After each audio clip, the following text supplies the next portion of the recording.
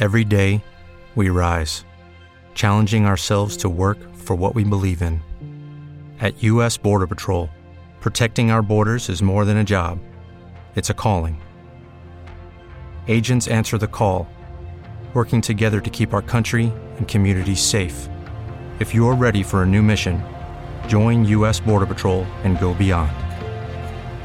Learn more at cbp.gov/careers. I got retained as a subject matter expert on a ballistics case a few years back by the one of the members of the Nashville Defense Bar here that was trying to build his theory of the case on a homicide that he was trying to defend. And the person that was killed with a 130 grain ball out of a 2-inch 38. And the round, like to give you a synopsis of the event, it was a, closing time. You don't have to go home, but you can't stay here, parking lot kind of fight. So these guys get into it. And, there's the crazy monkey dance back and forth with, F you, no F you. And then dude pulls out a gun. The bad guy victim says, "Whoa, no, I mean, we're cool. Like, just joking." And the guy that had the gun said, I don't know if he said anything, but anyway, he fires a shot. The round goes through the man's hand and then goes squarely through his sternum, and then right into his heart, and just, I imagine he was probably dead before he hit the ground. So I have a post-mortem. Actually, I'm not sure if it was I don't think it was taken by the medical examiner. I think it was taken at the emergency room, but I have a chest film of it, and you can see the slug like perfectly intact. This is an old story for Chuck. Chuck's heard this spiel, I think, actually, as it happened. But I have pictures of the slug. I have a picture of the entry and the exit wound through the hand, the entrance wound through the chest. And then I have a anterior chest film and a lateral chest film.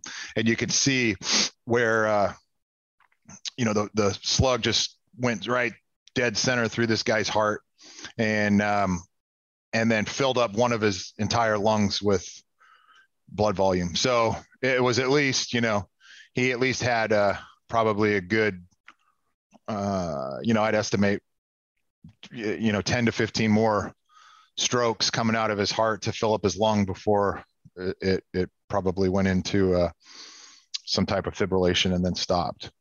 Oh, so it's cool. That's interesting. And that's, it kind of relates to that with wad cutters too. Wad cutters doing their cutting tissue. But I was telling Matt earlier that one of my cases that I worked was a crazy lady shot her boyfriend with a 4-inch security 6 loaded with wad cutters in the chest. Mm-hmm. And the guy fell down and died so fast he didn't bleed. Yeah. Internally, he had a lot of blood, but he did not. There's no blood on the outside. I mean, instantly, he just died. I mean, right there with a very hole in his chest. Yeah, I think you mentioned that when you were talking about a podcast you did maybe with Brian a couple weeks ago, or maybe that was a month ago. I'm not sure. In the recent past, where you mentioned that too. And I've seen a few like that. And that's kind of how this one was too. There was no external bleeding. It was all internal and quite, an entire pleural space. So, probably close to a liter, I imagine. But, it kind of rains on everybody's parade when people are like, you got to have performance ammunition and the 38 so far behind and all this kind of stuff. And, Chuck and I have laughed about this over many meals over the last decade about, none of these people that we've seen that got shot dead with these 38s sure got that memo about the performance ammunition. And so every Snubby Sunday and every Wheel Gun Wednesday, I post things on my Instagram page because that's really the only thing that people read.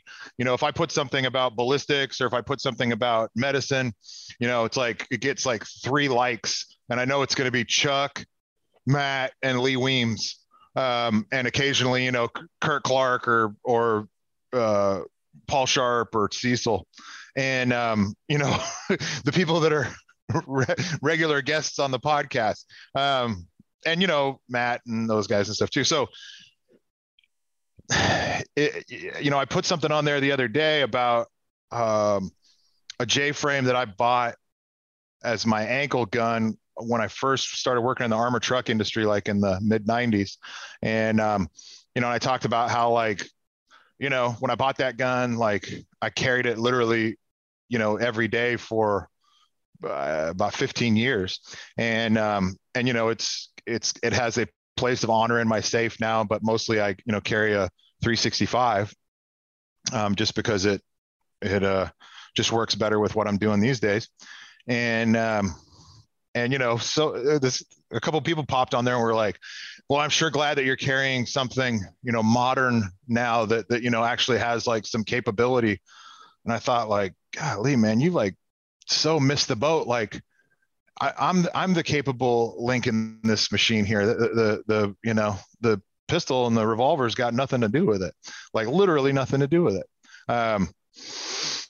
So yeah, it's funny because I think that, to people like us that deal with these kinds of things on a regular basis, and see, in addition to the successes of these obsolete, rimmed revolver cartridges, we also see the failures with everything.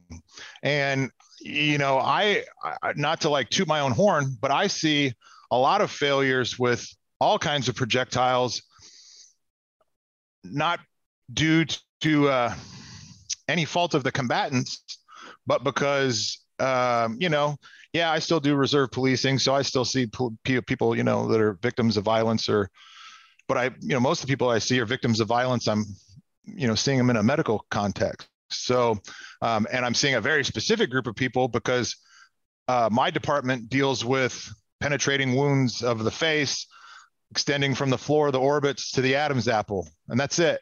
If you're shot outside that area, you're going to be seen by a different surgical team that's not got me on it. So, but even with those limitations, I still see cases like this every month. There was one. So I had breakfast with Chuck I don't know, it was about 6 weeks ago, maybe, when he was out here, and I told him about a long-term guest of the state of Tennessee that I took care of, that had a gunshot wound to the face that was very destructive. And by any of these amateur ballisticians on Instagram would tell you that it was abject failure.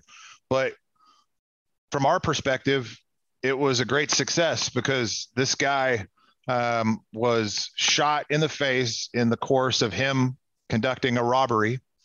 And after it blew out a piece of his cheek, about in total, probably about 30% of his mandible, about 4 teeth, and then exited his cheek on the other side. He immediately forgot that he'd left the stove on and left the scene, and was apprehended by law enforcement due to the prominent trail of blood that he was leaving wherever he went. And so, we saw that guy for surgical correction of a continuity defect of the mandible. And he still had, if I had to guess, I showed Chuck the pictures, but I'd say that he still had about 100 grains of whatever that projectile was still in him, in the various fascial spaces of tissue that we elected to leave in place just because it was too intertwined with vasculature or nerves that it would have been probably not worth the squeeze to spend the time and effort and blood to get it all out. So we took out what we could and stabilized as best as we could and left it in place. But so, to us, the learned people amongst the ballisticians would say that's a success. That projectile did its job. It ceased that guy's activity and made him go do something else that was not involving robbing or attacking someone. Yeah. And I have a lot of those cases. I had one that kind of like, I won't say like made me famous, but it got me like notoriety because people were like, this guy got shot in the face and he went to a dentist's office, like, well, I mean, go have a dentist's office in the hood and you'll see all kinds of he had a cavity that started right below his right eye and came out the bottom of his skull and out right out his jaw. So luckily he came to the right place. So, but again, that was a 45 caliber HydroShock, and if you look at the X-ray, anybody that knows anything, would look at that and go, oh man, Matt Brzezinski that designed the HydroShock way back in whatever that was, 86 or something, could hang this on his bathroom mirror and be proud of it because it did exactly as it was designed. It deployed and depleted all of its energy in the span of this guy's face, which made him immediately change tack on his life's decisions. So mission accomplished, and so when I see these kinds of things, I know the context because I was the surgeon that worked on it. And then I see people kind of give their spin on it and they're like, this guy got shot in the face and it did so little to him that he went to the dentist, like, well, no, not really. He went to the nearest doctor, which happened to be me. So, but it wasn't a failure because of that. It was a success because of that. And it's really hard, I think, for people like us to parse the kind of the wheat from the chaff and try and convince people who are very easily convinced by internet influencers and internet presence, with, no disrespect to Jack Carr. I love that dude, but like, everybody wants to be, James Reese, Navy SEAL right now, and thinks that if you have gear that's not, Navy SEAL spec, then you are just absolutely lining yourself up for the big L. And I don't, like I said, if you ask Jack Carr that, I'm sure that he'd say, oh, no, man, like, the mission dictates the equipment. Everybody knows that. Big Tex Ordnance has everything from complete firearms to OEM and aftermarket parts. If you're looking to put together your first AR-15, they have everything from those parts that you need to the tools that are going to be essential. If you're looking for suppressors, night vision, handheld lights, weapon lights, sights or optics, you name it, Big Tex has it all. Not only that, they're offering all those brands that we like. Go visit them at bigtexordnance.com. Filster makes awesome holsters. But not only that, they also happen to be one of those companies that are trendsetters. A lot of their designs are emulated by other companies. Not only does Filster make those holsters, but they also provide concealment systems like the Enigma, the Flex. They also have a lot of solutions when it comes to concealment solutions for medical. If you need to have a concealment first aid kit, they happen to sell them. Check them out at filsterholsters.com. Join Primary Arms Government on September 10th for their third annual First Responder Range Day, hosted in Pasadena, Texas. This event connects law enforcement professionals with leading industry brands, all while enjoying local food and event activities. In addition to live fire demos, this year's event will feature axe throwing, archery challenges, t-shirt printing, product raffles, and more. If you're an active law enforcement professional or other first responder, RSVP today by visiting primaryarms.com/government. Walther is the performance leader in the firearms industry.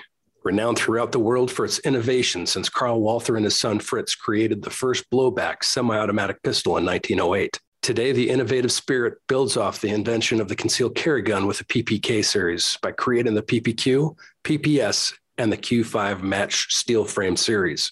Military, police, and other government security groups in every country of the world have relied on the high-quality craftsmanship and rugged durability of Walther products. Walther continues its long tradition of technical expertise and innovation in the design and production of firearms. For more information, visit waltherarms.com.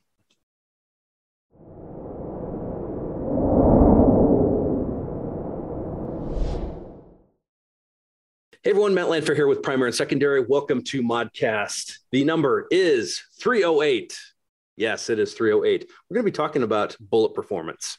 Today is August 10th, 2022. This is going to be a cool discussion. We have a couple doctors on board. We have a couple guys that have been shooting forever that are very well versed in this stuff, that not only do they shoot stuff, but they also kind of have some statistician type whatevers. They keep track of what they do is basically what I'm trying to say. Really cool discussion. We've already been talking for 30, 40 minutes. And I kind of figured, well, we probably should start. My background's in law enforcement. This specific topic, I think, is absolutely fascinating to actually talk about the actual performance of what exactly bullets do, because this is one of those topics that people don't necessarily understand. There's a lot of that Dunning-Kruger. So they know just enough about, okay, bullet goes out of the gun, people die, and then they fill in the blanks from there. We're going to be talking about wad cutters in depth, which I think is going to be very interesting. We're going to be talking about the relationship with barrel length, velocity, and also potential wounding. We're going to be talking about what exactly is FBI calibrated ballistic gel. What does it represent? What is it actually doing? Because that's something also a lot of people don't understand. We're going to be also talking about at what point is a plus P going to be a little better for terminal performance versus a standard flavor HST or Gold Dot? And lastly, just traditional wounding from various types of bullets. If you go to the gun store, if you look in your own stash and look at the various types of bullets, there's a selection. We have hollow points, we have full metal jacket, we have wad cutter, we have semi-wad cutter, we have you name it. And everything's going to act very differently. The gun itself, we could have the exact same round shot through multiple different guns, and they can all provide different results. So all of this is information to help you make a better selection when it comes to selecting what works for you defensively. So hopefully this episode is going to be educational, and I'm really looking forward to it. So yeah, my background's in law enforcement, been doing the cop thing since last century, getting close to the time where it's time to retire. Still going to push on though, still going to keep on trying to pump out this really good info because I think this kind of stuff really helps a lot of people. One of the things I like to say typically at the end of these, but I'm going to say it right now. If you like what these guys have to say, find them on social media, follow, like, share. Make sure you're supporting those sources that you have found to be beneficial. There are all those algorithms that work against us. And typically, if you really pay attention, the really good information, the good sources of info, they don't quite have the following. They don't get the press. They don't get the algorithm working in their favor. And this is where you come in. This is where you come in and like, you share if it's helpful. And you subscribe if you find the source of information is beneficial to you. So make sure you are supporting those sources to be beneficial. So without further ado, I think it is time for some backgrounds. And we're going to start with everyone's favorite, legendary lawman, Marshal Chuck Haggard. And of course, now he's frozen. That's the way it works. Oh, Am I working now? You are working. I thought he was smoking a vape pen there for a second. It was really still. It was really good. I was listening to Matt, but his picture froze on my end. So I don't know. You got a mountain in the way of your signal or something there. Yes, all the way around. Yeah. So I don't know. Where were we? I'm supposed to say something, right? Yeah, just backgrounds. I'm in my 35th year of law enforcement currently. My my previous job that I did 28 years there. Unfortunately, I had the opportunity to work a lot of shooting cases, see a lot of shooting cases for a number of years. For a very long time, I was one of our investigators, officer-involved shooting investigators. Worked the street, worked SWAT. I was a range master for a little bit, responsible for all our firearms training. Early on, I got interested in bullet performance because that was such a thing.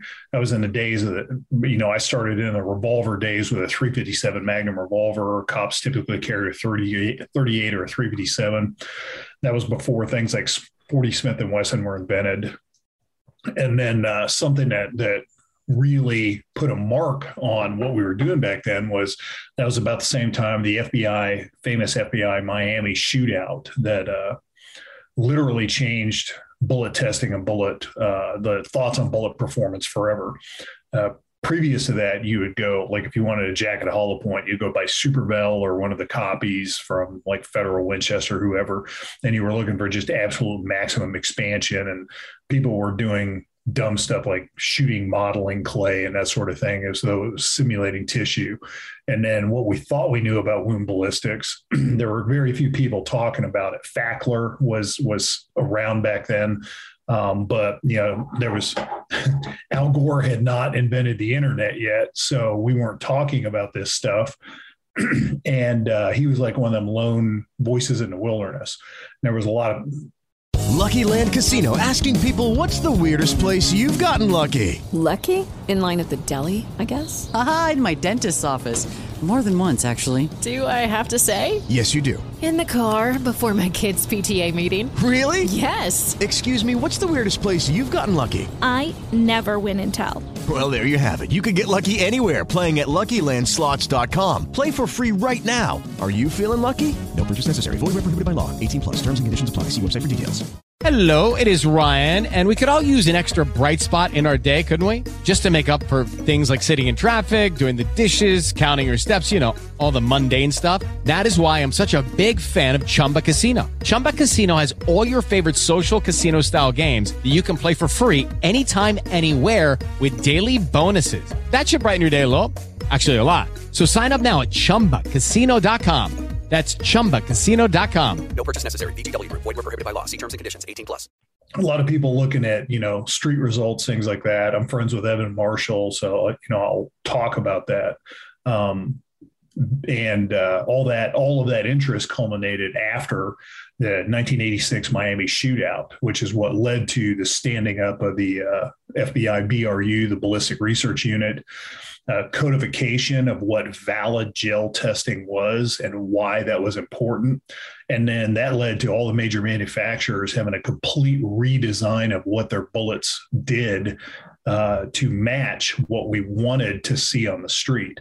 Because we know there were some issues with the very famously with the 115 grain 9mm Winchester silver tip that was being carried by the agents that day. But if you read the forensic analysis that was done after that event, you'll see there was a lot of issues with bullet performance through car barriers, some bullets that just and not just the 9mm, completely fragmented into pieces, failed to penetrate, that sort of thing. So I got into police work right at that time, so that kind of colored my experience. Later, I was one of the original members of the International Wound Ballistics Association that Fackler and Dr. Gary Roberts stood up, and I was involved in that. And I've just been like testing and showing up at shootings, showing up at homicides. I was lucky that our local coroner, Doc Mitchell, he's still in business in Kansas City, Frontier Forensics. He was a good dude and a gun dude, so we could talk about bullets. And he would let me attend autopsies like anytime I wanted to. So all of the police shootings we had, officer-involved shootings, fatal or non-fatal, I saw like bullets and reports and the crime scene and that sort of thing. And then street homicides, saw quite a few of those. Because unfortunately, at one point, my town had a higher per capita crime rate than Los Angeles at one point. So just took a great interest in that, and it's been steady ever since. Good stuff. Andy? I'm Andy. I'm a surgery resident. and I like trauma. That's as deep as I get right there. Have you ever seen a gunshot wound? Once or twice. Yeah. I've done a few in the Army and a few deployments and such. So I don't know. I don't like to talk about myself as most people do. So I'd be happy to answer any questions if anyone had any. But I'm just a guy who's interested in everything trauma, and especially pre-hospital trauma. But truly, if anyone follows primary and secondary or watches the podcast or listens, you know who Andrew D. Fisher is. So some people do. I do, and that's all that matters. Yeah. And I'm Trauma Daddy on Instagram. So yeah, that's probably where a lot of people may know me. And also an award-winning video TEDx talk on did I win an award for that? Oh, I'm giving you one right now. I appreciate that participation trophy. Thank you. You know, Andy, I don't normally talk that much, but then Matt tells me he gets on me about it. I know, right? Like you feel bad and you eventually have to make shit up to talk about it yourself. I'm gonna keep that in mind next time I have to do this. I'm gonna write my entire bio out and just read it out loud. You know, monotone. You may notice I actually mostly talked about other people. Yeah, that's a good technique. Yeah. Yep.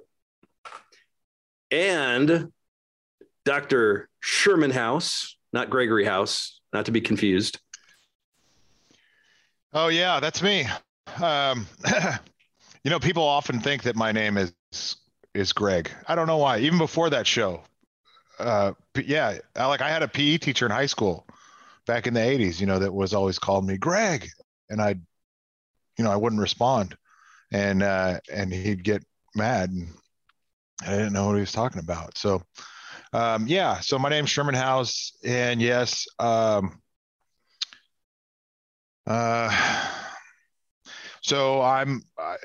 for about the last 3 years, I've been a full-time educator at a medical college here in Tennessee. And I'm the head of a residency program here in hospital dentistry. And for those among the primary and secondary world know that Doc GKR, Gary K. Roberts, and I have parallel lives in a few respects. So yeah, we're both just dentists, but we're charged with the surgical care of patients involving dental alveolar infections, injuries, and neoplasms that fall between the floor of the orbit, the base of the eyes, and the Adam's apple. And that's where I spend the majority of my time now. So the majority of my time, I extract teeth and drain infections out of people's heads. Just that. That's probably a good 70% of my week. And then it's punctuated by, we're a teaching hospital, so we also take care of most of the Tennessee Department of Corrections patients and patients from a few other correctional care patients from a few other facilities that are in Tennessee. And then prior to that, I was a pre-hospital care provider as a firefighter and an EMT for a fire department, and then also for a ALS hospital-based response system in Washington State. And I actually had a pretty good career doing that, and was thinking about going to be either a general surgeon or an emergency room physician. And the two mentors that I had that were both general surgeons and emergency room physicians said, "Hey kid, if I was going to do this all over again, I would be a dentist." And I thought, like, really? Have you been talking to my mom? You know, like, my mom's been trying to convince me of the same thing. And they're like, "No, seriously, man, like, quality of life would be, so much better." And here I am. Yeah, I did that. But now, I pass those guys in the hallway. So on call with the same crazy hours and hospital rounds and everything else. So life goes first full circle, as they say. And as far as involvement in the tactical industry, I did work on an armored truck for a number of years during my youth to pay my way through undergrad. And I also have been and still am a reserve police officer here in Tennessee. So I get exposure around.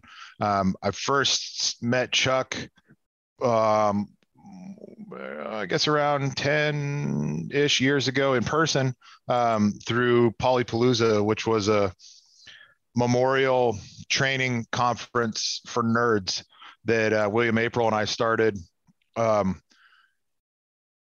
after Paul Gomez unexpectedly passed away. And the whole caveat to that was we got together, you know, pretty much everybody these days that does conferences and said, all right, guys, Paul Gomez was a weird dude. We all know that. Take whatever stuff that you would like to teach in your class, but there really isn't a market for, but you have a passion to teach about weird things, and teach that weird part at the class. And so now it's kind of funny because if you think about it, and this just kind of dawned on me, Chuck, is the stuff that we were talking about back then that was weird is now pretty mainstream. So, you know, like wad cutters for self-defense. Nobody was talking about that back then, you know, like until they were talking about it the first time. And 22 long rifle for self-defense, things like that, you know, just weird stuff. And, you know, vehicle borne jiu-jitsu. Nobody was doing that before Polypalooza. You know, Craig did his first iteration of that at Polypalooza. So, I had a small part in helping make that happen. And so, you know, I've stayed friends with all those guys, of course. And, you know, now, I teach every year at TacCon, and, I maintain a, humble blog called Civilian Defender. And I have a Instagram presence that's not nearly as impressive as Andrew's, where I have, you know, about 37 followers, maybe, oh no, just went to 38, that I, you know, post pictures and thoughts. And then I teach, open enrollment classes around the country as well. That's basically a variation of the Stop the Bleed curriculum before Stop the Bleed curriculum was a thing that I've been teaching since 2006. And I think at that time I was working for Tactical Response out in Camden, Tennessee. And I think that I was one of the first people to teach private sector medical classes because everybody was telling me that I was crazy for teaching needle decompression to allied health personnel, you know, like people that were going to Katrina and going to third world countries, you know, people that were nurses and things like that, you know. And I thought, like, you know, we're teaching somebody a potentially life-saving skill, and the alternative to that is they'll just die of attention pneumothorax. So it's kind of been an interesting thing. And, you know, now you can buy needle decompression kits from Amazon.com. So it's been an interesting time over the last nearly 30 years that I've been involved doing this kind of stuff. And I'm excited to see where it goes. I'm looking forward to the point though, like where I can be decidedly curmudgeonly. I don't think I'm quite old enough yet to be a curmudgeon. I think you have to pass 50. So you want to grow up to be Daryl. Yeah. That's right. I still have some mobility in my shoulders and my knees. So once that goes, then I think that's a wrap. And Mark. Well, gentlemen, thanks for having me on here. I know it's the first time I've had a visit. Mark Fricke is my name. I'm a retired sergeant from Arizona, and I have 28 total years of law enforcement, 4 years in the Air Force, 4 years of cop in Nebraska, and then my time in Prescott. my primary focus has always been training since about 1976 is something I've decided I was going to be a trainer and have devoted my life to that. But I've been a cop since 72, so I'm older than all you guys around, and I've done this for a lot of years. And I've been a trainer since 1980. Been a student of the gun my whole life. Got pictures of me 3 years old holding guns. My mom said that I wasn't born with it, but right afterwards I've got it, and I've always enjoyed it, which has followed me to my career in law enforcement. Fire instructor, as I said, and I'm a trainer. I work for a national organization. I train law enforcement officers how to be firearms instructors. I've been involved in the ballistics end of stuff just because that's just been a fascinating thing with me. I've studied ballistics from everybody from Hatcher, Cooper, to Nanti, to everybody you can pretty much name out there. Like Chuck, I've shot everything that you can think of with bullets, testing up from clay to boards, pine boards, to water jugs, to ballistic gelatin, and a variety of other things, critters. And it's something I'm really interested in. And as far as the aspects of this, Chuck and I have been knowing each other now for got to be close to 18 years, I think, Chuck. From Sioux City area days when I was teaching classes up there, and Chuck was a copper in his department. And we got to be friends. And then I've been friends with Daryl since about the same time span when he came to a class of mine in Vegas. And we've been buddies since then and taught classes with him.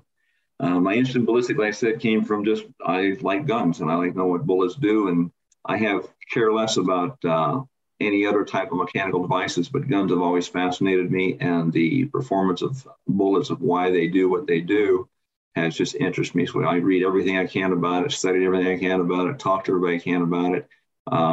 Like Chuck, I've been to a lot of autopsies to see what bullets do and find it fascinating. Hardest one was a friend of mine who was shot and killed. That was the hardest one I ever went to. And that was with a 22 short of all things. But it's just something I'm interested in. And then we do involve the revolver roundup for the last few years, and I like statistics, and so I've been keeping track. Chuck's been doing the ballistic testing there for quite some time, and I kind of logged myself into it and started keeping records of what we were doing. The purpose for that one up at that class is simply to try the students' ammo, to give them an idea of what it does in ballistic gelatin, so they have some concepts of what they're carrying. And I just started keeping records of it because it was easier for me to do that. And then I published it last year. And I've been interested in wad cutters ever since I've been a target shooter back in the 70s in the Air Force. And I remember a instructor telling me that the reason why we didn't carry 38 special wad cutters when I brought it up in the Air Force is because they're far too powerful compared to the 38 military ball that we were using. That was his exact words. I'm more like, wow, okay. But they do work well. I've seen them work. I believe in them, and I'll be happy to talk about it. But I'm doing a very extensive study. It's in progress of testing like 55 different wad cutter loads from around the country and around the world in 4 different calibers out of about 12 different barrel lengths and into a variety of standardized testing products. Clear ballistic gel is what I'm using. But I'm using 4-layer denim. I'm also using the FBI's 4 heavy clothing protocols, and just want to see what they do, comparing them side by side to each other, which has never been done. And I'm writing a book about it, and hopefully I'll get that done. My goal was to have it done, but after COVID, the training world exploded, and everybody who couldn't get training for the last 2 years all of a sudden decided they need it now. And so I've been doing nothing but a lot of training. So that's where I am right now, even though I'm still actively working on that thing. It's just taking me longer than I expected. Out of curiosity, what are the 4 calibers that you're using? 32 Smith & Wesson long, 38 special, 44 special, and 45 auto rim. Why those specifically? Because they're loads that have been built into wad cutters. They got factory wad cutters for all those loads. Another one would probably be the 41 Magnum, but I don't own one and I've never really been interested in it. It's a decent caliber, but just not interested in it. I try to stay with 38 357s and stuff like that. Oh, very cool. Very cool. So before we officially started, kind of went over the list of topics to discuss, and it was brought up. It's not a bad idea for us to kind of just put out there what the expectation should be with various firearms and how they perform. Rifles, pistols, shotguns. Chuck, what do you have to say about that?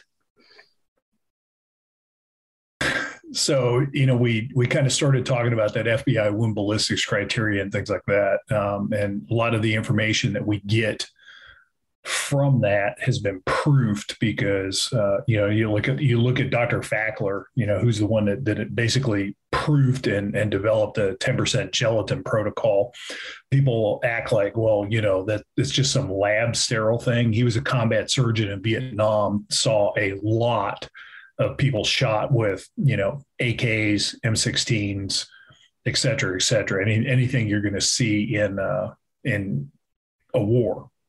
Did a lot of work on fragmentation characteristics of various bullets. Did a lot of testing when he was running the Army it was a Presidio lab, and it was the Army Wound Ballistics Lab where they were supposed to test, what do our bullets do? How do we surgically mitigate things? If somebody gets shot, what can you expect out of different calibers, ammunition development, that sort of thing. And what he noticed, like the standard M193 55 grain full metal jacket out of the M16, out of that 20-inch barrel, it was very famous for yawing within a couple hundred meters and then turning sideways and then fragmenting and then giving a bullet wound out of proportion to the bullet size. The bullet hole was actually bigger than a bullet. So they started codifying why that was, that sort of thing. So some things I want to throw out there is, one, the ballistic gelatin protocol is very well proven in the real world. You have other studies like Eugene Wohlberg, who was in Southern California and was a coroner pathologist, who did a study on 147 grain Winchester duty ammunition that one of the departments was using there, and then compared autopsy and surgical information, bullets that were fired by the police because they could fully document those cases, and then compared those bullets against the autopsy or the surgery information, like bullet wound path, things like that. And so when people talk about, well, gelatin doesn't have bones and things like that, one of the reasons the FBI protocol was brought into place, like the 12 to 18 inches of penetration, was to take that into account. And while it's true that gelatin, large bones, femurs, things like that, will impede penetration of the bullet. If you got a good bullet, it also means that bone's probably broken. So, it's hard to hop around on one leg in a gunfight. And we see that in the FBI fight that I mentioned earlier, where both Platt and Maddox were shot through the forearms and the bullets destroyed the bones that they hit and really debilitated the bad guy's ability to return fire. And then other things about bones is like ribs. Ribs basically don't even matter. Both U.S. law enforcement and the Canadians, you can actually pull that up on the internet. They did a big study where they put bones in the ballistic gel, rib bones, and basically came to the conclusion that it didn't change anything, and it was such a pain in the ass, they just quit doing it. Things that we know do make a difference is some of the tests that we stick to, like IDWBA 4-layer denim protocol. A lot of people don't understand that. They're like, well, nobody wears 4 layers of denim. It's an engineering test is what it is. It's like putting a model of a jet plane in a wind tunnel to see what your aerodynamics are, that sort of thing. It's an engineering test. Why do we want to do that? Because we found out that bullets that pass that test robustly mushroom on the street. Judy was boring. Hello. Then Judy discovered ChumbaCasino.com. It's my little escape. Now Judy's the life of the party. Oh, baby, mama's bringing home the bacon. Whoa, take it easy, Judy. The Chumba life is for everybody. So go to ChumbaCasino.com and play over 100 casino-style games. Join today and play for free for your chance to redeem some serious prizes. ChumbaCasino.com. No purchase necessary. Void where prohibited by law. 18 plus terms and conditions apply. See website for details.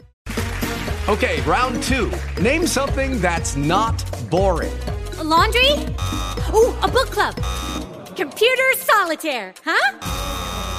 Ah, oh, sorry. We were looking for Chumba Casino. That's right. ChumbaCasino.com has over 100 casino-style games. Join today and play for free for your chance to redeem some serious prizes. ChumbaCasino.com. No purchase necessary. Void where prohibited by law. 18 plus terms and conditions apply. See website for details.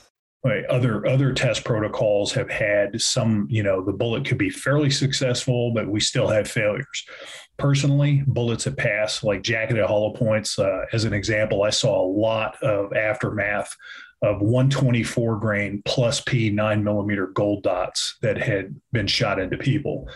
And that bullet performs very robustly in the IWBA 4-layer denim protocol.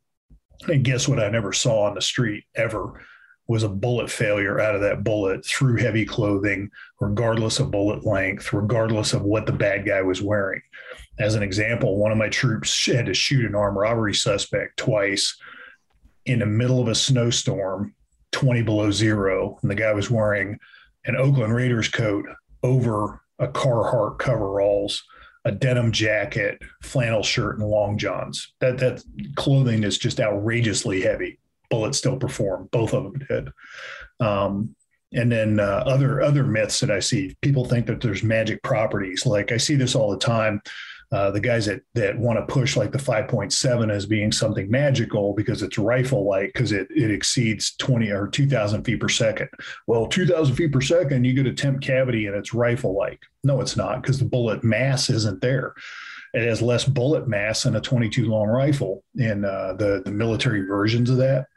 So it's a combination of factors. What Fackler showed was you have some of the old Buffalo rifle rounds, like 4570 or the 5.77 British, or you go back to the Civil War. What do we know surgically about the Civil War? What happened if somebody got shot in the arm or the leg? They lost that limb. Why? Because you're shooting a 62 caliber bullet made out of soft lead at people at, 14, 15, 1600 feet per second, depending on the length of the black powder gun. But what did those bullets do? People didn't worry about stopping power in the Civil War because they were basically throwing 20 gauge slugs at each other. So you go forward in time, some of the Full Metal Jackets, 7.62 M80 ball is famous for this. Sometimes it'll go right through people without any yaw or upset. So it leaves a bullet wound path very similar to a round nose lead 38 special, and you can take bullets less than 2,000 feet per second, like your average Foster 12 gauge slug, 1,600 feet per second, typically, maybe a little bit less, but it'll mushroom to 1.5 inches, typically fragmented into 2 or 3 large pieces, as a temp cavity 8 inches across. It didn't ever exceed that 2,000 feet per second threshold, but when you have a slug that's an ounce or 1.25 ounces, that kind of makes the difference. So there's no magic properties. It's all physics.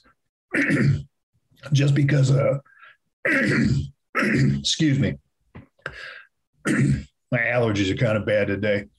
Just because a bullet exceeds 2,000 feet per second doesn't mean it's going to give good performance.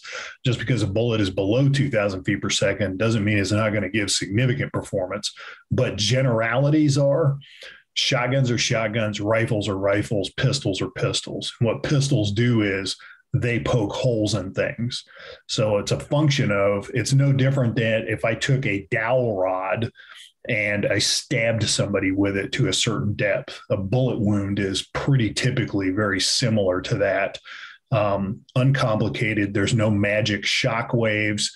Temporary cavity is not large enough to add to wounding. And I'm talking getting up into the 357 Magnum and the 10 millimeter range. The temp cavity is still pretty insignificant.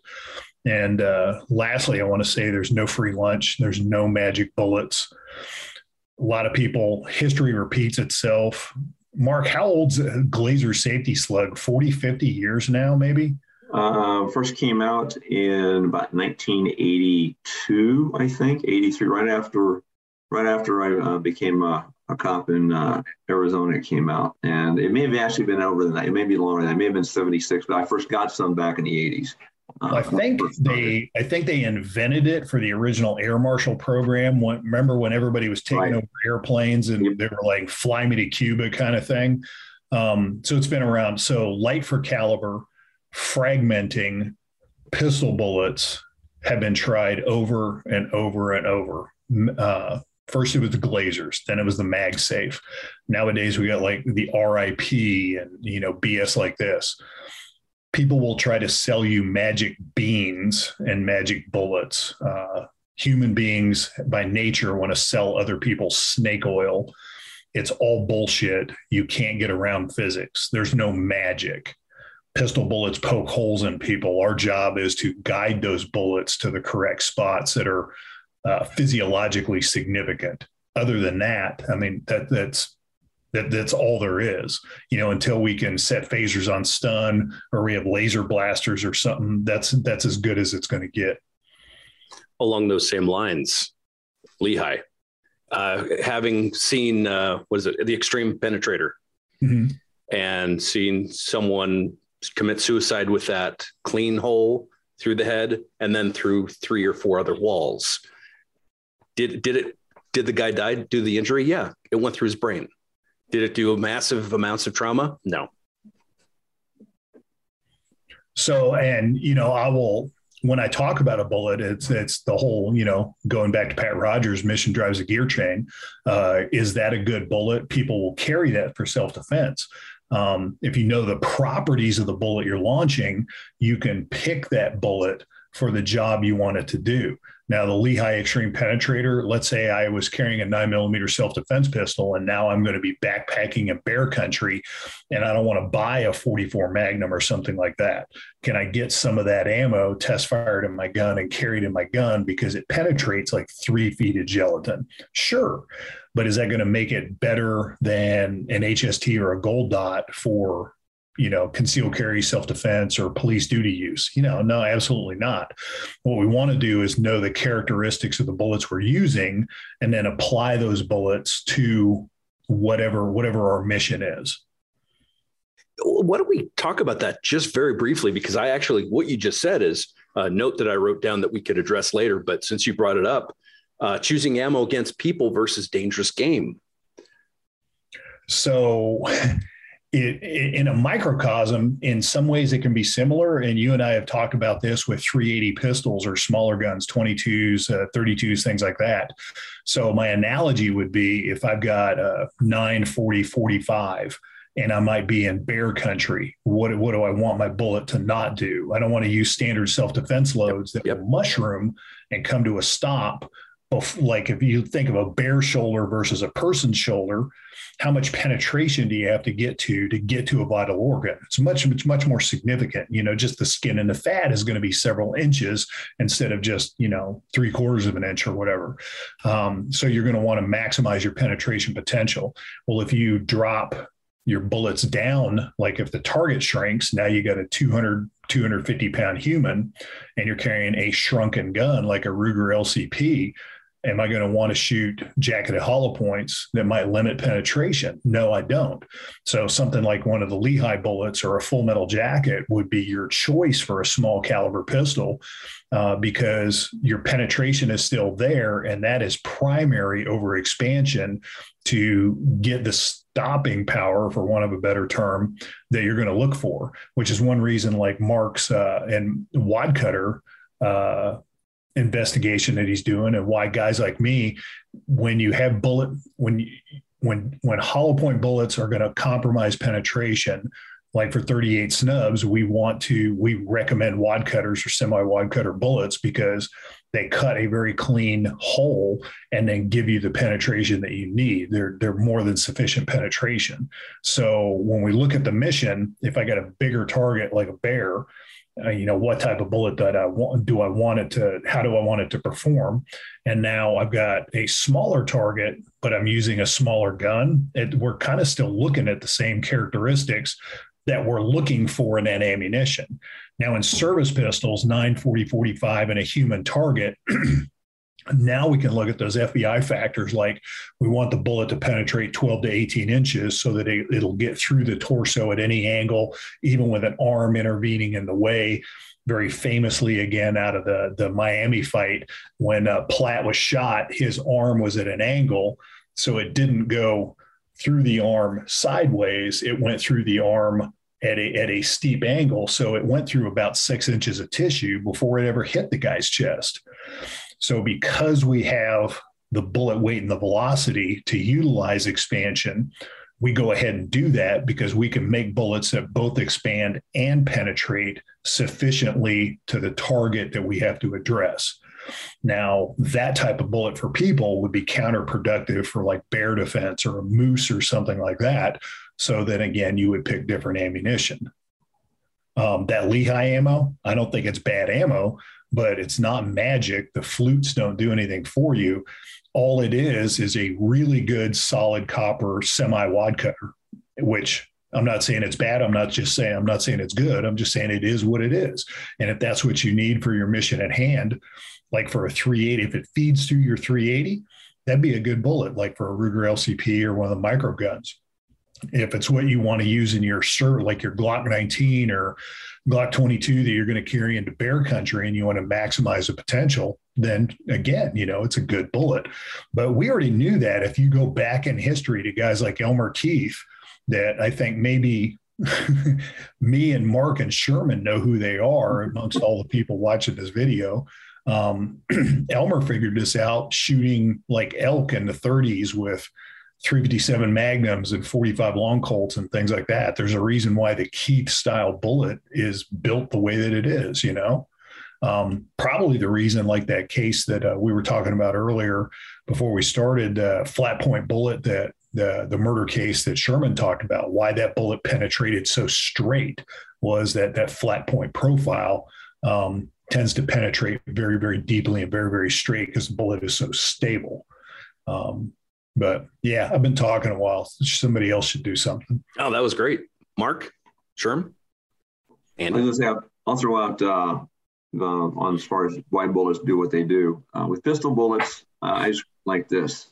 They cut tissue, they cause hemorrhaging, and thus create hypovolemic shock. It is Ryan here, and I have a question for you. What do you do when you win? Like, are you a fist pumper, a woohooer, a hand clapper, a high fiver? I kind of like the high five, but if you want to hone in on those winning moves, check out Chumba Casino. At ChumbaCasino.com, choose from hundreds of social casino style games for your chance to redeem serious cash prizes. There are new game releases weekly, plus free daily bonuses. So don't wait. Start having the most fun ever at ChumbaCasino.com. No purchase necessary. VGW. Void where prohibited by law. See terms and conditions. 18+.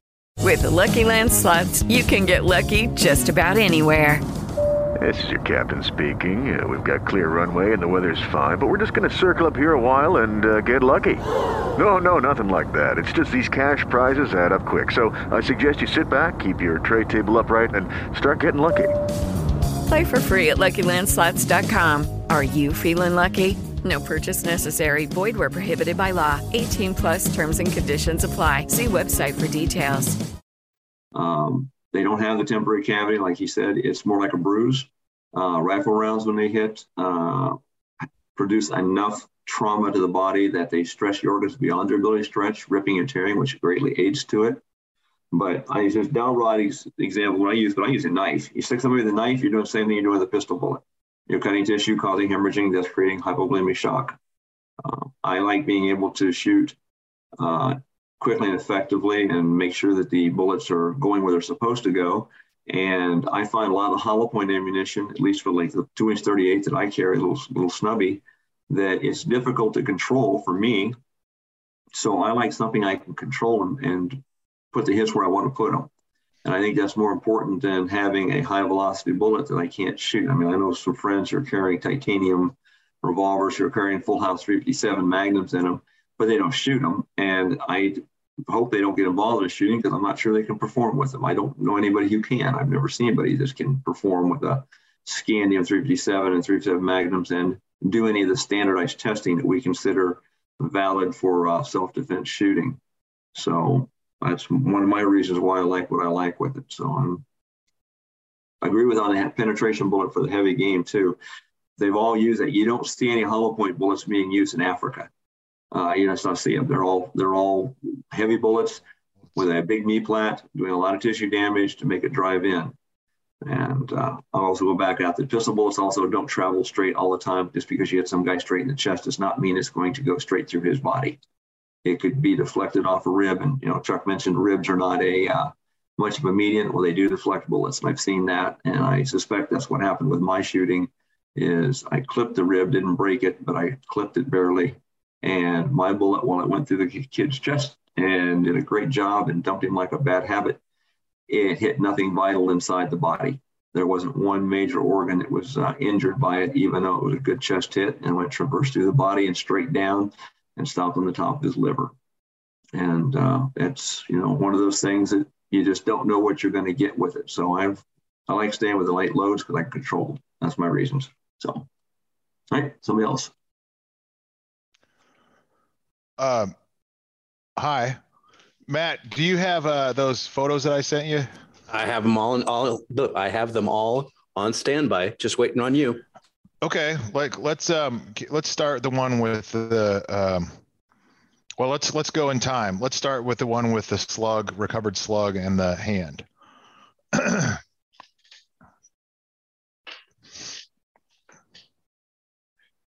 And since Andy likes trauma, here we go. So that one? That one, yeah. So like Chuck said, it's 130 grain, flat nose type projectile, 38 special, fired from a range of approximately 10 feet. I misspoke if you heard me earlier. I think I conflated this mentally with another case as far as the hand injury preceding the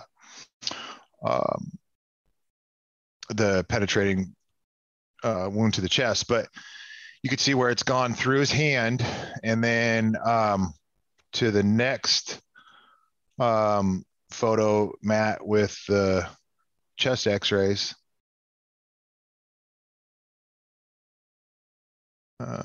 Okay, so and you can see there in the x-ray in the AP lateral chest there, you could see the slug went like literally through his his Pledge of Allegiance heart, like not dead center like a lot of people tend to think of it, but just slightly off to the left. So and obviously that was enough to do it. And then you can see in the cardiac shadow there, like where the bullet arrested, just directly in front of the spine. And then there's a good deal of clouding there on the right-hand side that would be indicative of a massive amount of fluid in this case, filling it up. So, like I said, if you gave any of the Instagram whiz kids the choice to pick a round out of a revolver, to use in defense of their life, I think every single one of them would laugh and dismiss the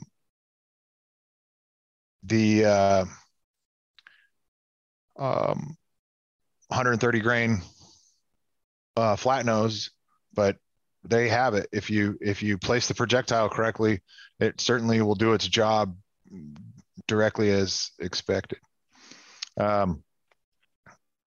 So, and then I guess we could show those other two. Yep. I think I only have one other of the teeth. Okay. There's a panoramic x-ray there. Let's see which one you got. And then I'll send you the one that you don't have. Oh, this okay. One. So this is an interesting case of a patient that had a previous mandible fracture. That he had internally fixated. You can see that there's a titanium plate that kind of runs right across the midline of his mandible. That was from a previous injury unrelated to the gunshot wound. So the way that this went down is, let me just explain to the folks at home. When you look at an x-ray like this, you can see there's an L on the lower right-hand side. Imagine this is essentially like if we took a two-dimensional photo of someone's face and then flattened it and then peeled all their skin off. So like a filleted flat. So you're looking at their jaw flattened out. We call this a panoramic radiograph or a pantomograph if you're Canadian. But anyway, when you look at this, you orient it by knowing that the L there shows the patient's left. So the bullet actually entered on the right-hand side of the patient's cheek, just kind of dead square in the middle of his cheek, and then traversed through the mandible, broke some teeth, and broke out a good section of bone there. And then, does everybody's screen keep going blank, or is that just me? And I also found the other picture. Okay. I don't know why that keeps happening, but okay. Well, anyway, and then it kind of went through the space right in front of his tongue, and then hit the interior portion of his mandible, or the medial portion as we call it, fractured that, and then continued out the other side. And it left a good trail of debris throughout the floor of his mouth, throughout his buccal mucosa or his cheeks, and then went out the other side. So, and that was from all reports and our surgical assessment, probably something in the 9mm or 38 range. This next one here, this is this happened back in 2012-ish, where this guy came in. He had a laceration underneath his right eye, and said that he'd been shot in the face, and that when he drank water, and when he would drink water, it would come out his nose. And the reason for that is he has what we call an oral antral fistula, or a unnatural communication between his mouth and his maxillary sinus. And what happened here is the bullet actually went in, like I said, right below his right eye, penetrated in, went to the posterior or the rear wall of his sinus, and then did like a hard 90-degree down, shattered out the maxillary tuberosity, or basically the floor of his skull, and took a few teeth with it, and then went into his mouth. This is kind of where it did the JFK bullet thing here. So it deposits a part of the slug on the right-hand side there, kind of tied up in the substance of his parotid gland and his masseter muscle. And then a big piece of it kind of whirly-gigged off to the side and stuck itself in front of the ramus of his mandible on the left-hand side. So he wasn't able to open his mouth because he was essentially like mechanically impeded from doing so. But he also had this unnatural communication where when he would, drink water, of course, it'd come out his nose, because there's now a space there that isn't supposed to exist. So kind of interesting. And that was the case of the 45 Hydroshock that everybody thought was a colossal failure. But I mean, it essentially like blew the bottom of this guy's skull out. Just, you didn't see it unless you knew what you were looking for. So, and he either swallowed it or spit it out. Lucky Land Casino, asking people, what's the weirdest place you've gotten lucky? Lucky? In line at the deli, I guess? Aha, in my dentist's office. More than once, actually. Do I have to say? Yes, you do. In the car before my kids' PTA meeting. Really? Yes. Excuse me, what's the weirdest place you've gotten lucky? I never win and tell. Well, there you have it. You can get lucky anywhere, playing at LuckyLandSlots.com. Play for free right now. Are you feeling lucky? No purchase necessary. Void where prohibited by law. 18+. Terms and conditions apply. See website for details. Step into the world of power, loyalty, and luck. I'm gonna make him an offer he can't refuse. With family, cannolis, and spins mean everything. Now, you wanna get mixed up in the family business. Introducing The Godfather at ChumbaCasino.com. Test your luck in the shadowy world of The Godfather slot. Someday, I will call upon you to do a service for me. Play The Godfather, now at ChumbaCasino.com. Welcome to the family. VGW Group. No purchase necessary. Void where prohibited by law. See terms and conditions. 18+. And it was just, a jagged wreck in there. So that required, obviously a surgical procedure to repair, and then also recover what we could of the slug without damaging his facial nerve or any of the arteries that are associated with it. So strange thing. But, like I said, in both of those cases, there was a definitive change in the actions of the person who was on the receiving end of the projectile. So from a civilian perspective, both of those were a great success. And that's one of the things that really annoys me with the peanut gallery these days, is the failure to recognize that just because a projectile didn't blow someone's head clean off of their shoulders doesn't mean that it is, a bad projectile or not worthy of use or consideration. It's the job is accomplished from a civilian perspective. I mean, every there's a different job for military ammunition, for police ammunition, and for civilian defense ammunition. For civilian defense ammunition, you want them to stop whatever it was that they're doing, and so that certainly did it. Why don't we talk about some of the traditional wounding that various bullets do? Round nose versus wad cutter versus semi-wad cutter versus hollow point. Because I know there's definitely going to be some differences, and I don't know if that's necessarily universally understood. Sure. So, I mean, with low velocity projectiles, with anything that has a cornered, me-plat on it, is going to have a bigger cutting effect on tissue, where it's actually lacerating tissue and displacing it as it moves through.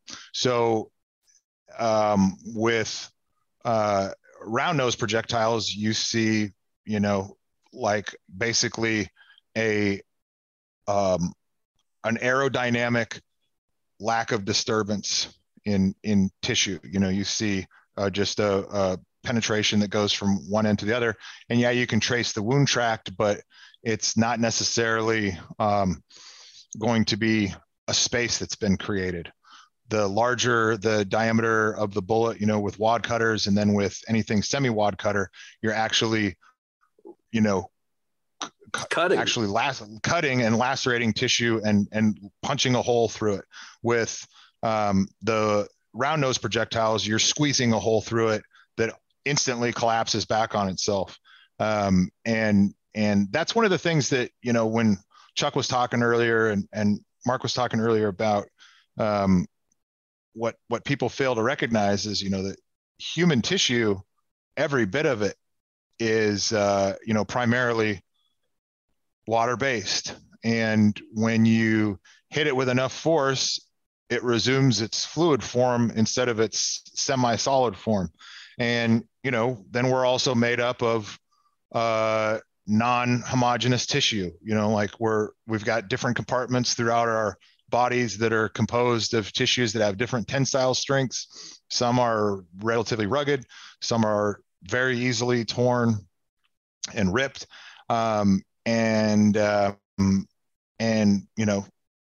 So all of that stuff has to be taken into consideration when you compare it. So when you see these wound channels in ballistic gelatin, whether it's true ballistic gelatin or if it's clear gel, it's a model of a wounding mechanism, but it's not a direct analogy to what you see in human tissue, because human tissue is not homogeneous. And like Chuck was talking about, stuff where people would put ribs in it, and do things like that to try and replicate the effect of, having a bone suspended, or in a tissue model.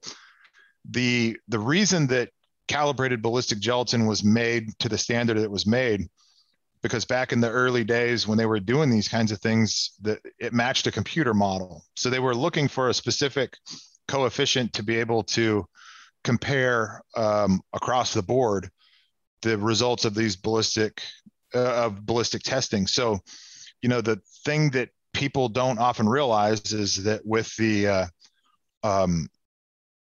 and this is where it gets weird, is the FBI's criteria for penetration of 12 to 18 inches being ideal.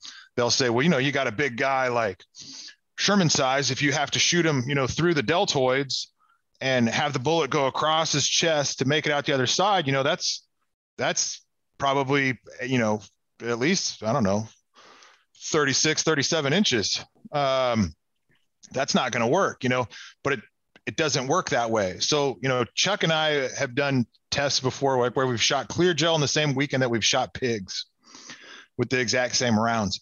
And, the one that I'm thinking of specifically is that 45 Colt that was, I don't remember the exact grain of it or the weight of the bullet, but it was approaching 300 grains.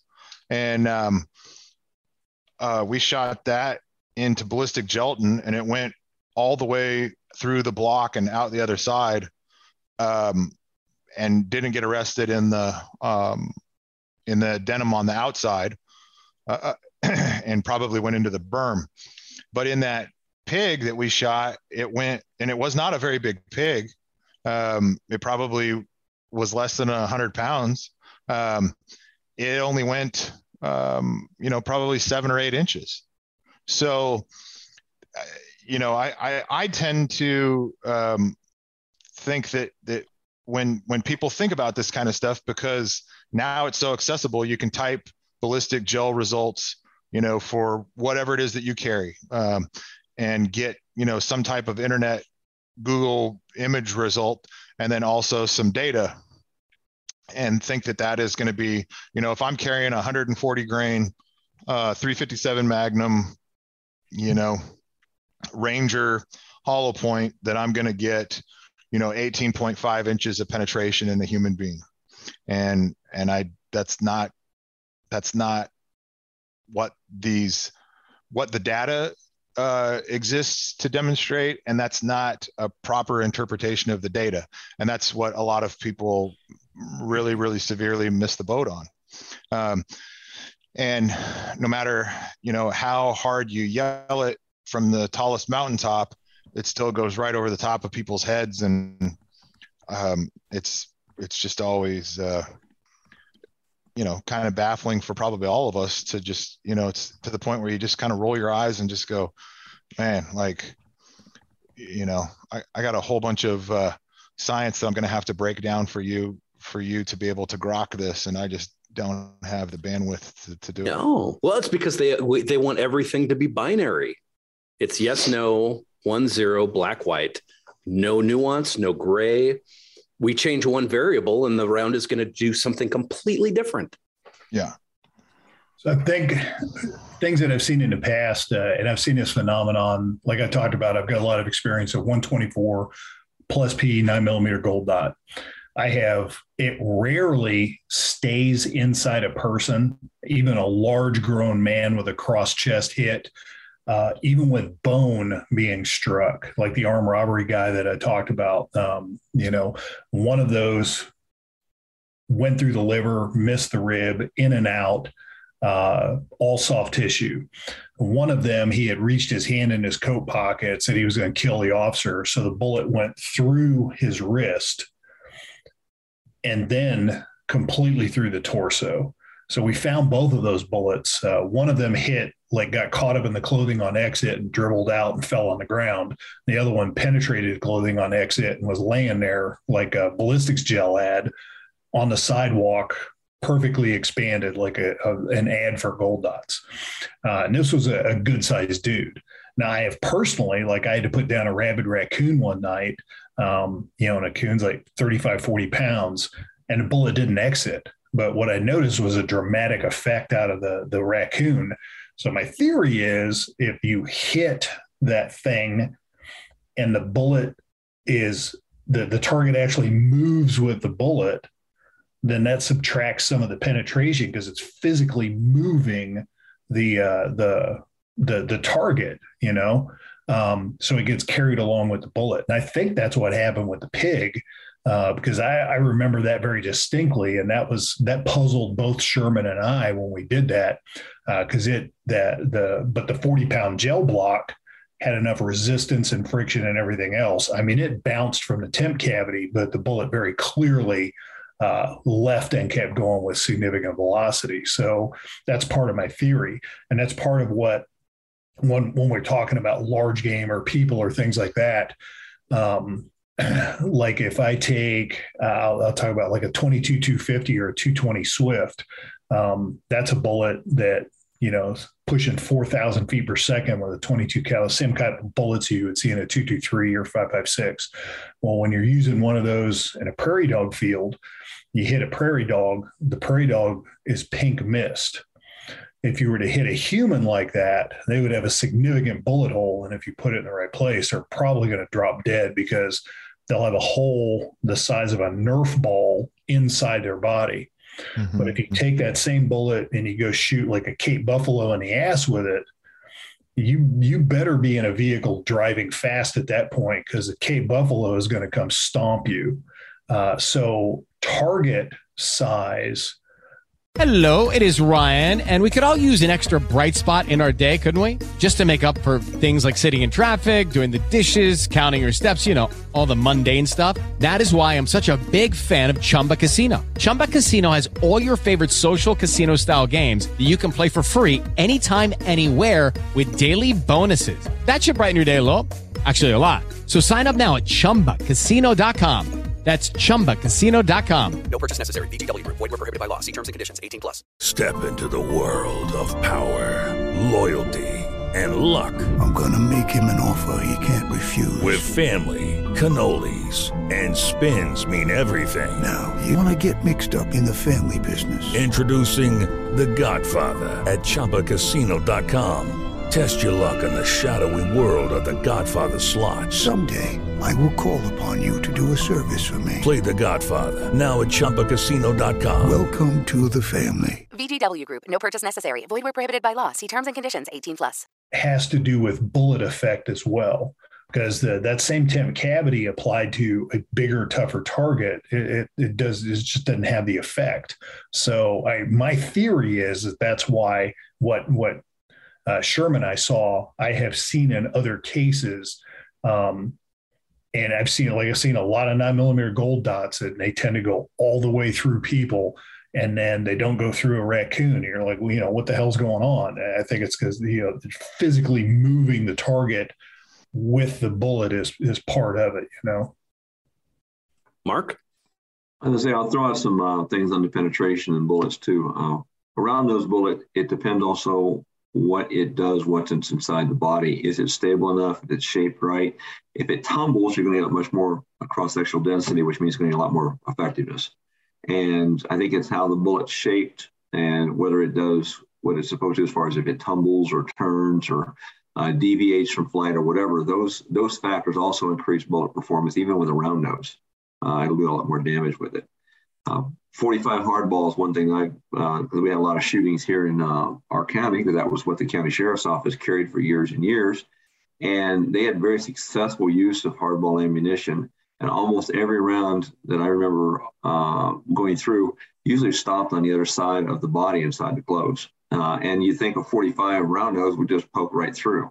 Those that did make it through, one stuck in a wall on a shooting from our art department, and another one hit a deputy who was in behind the guy, but he was shot just down the lower abdomen.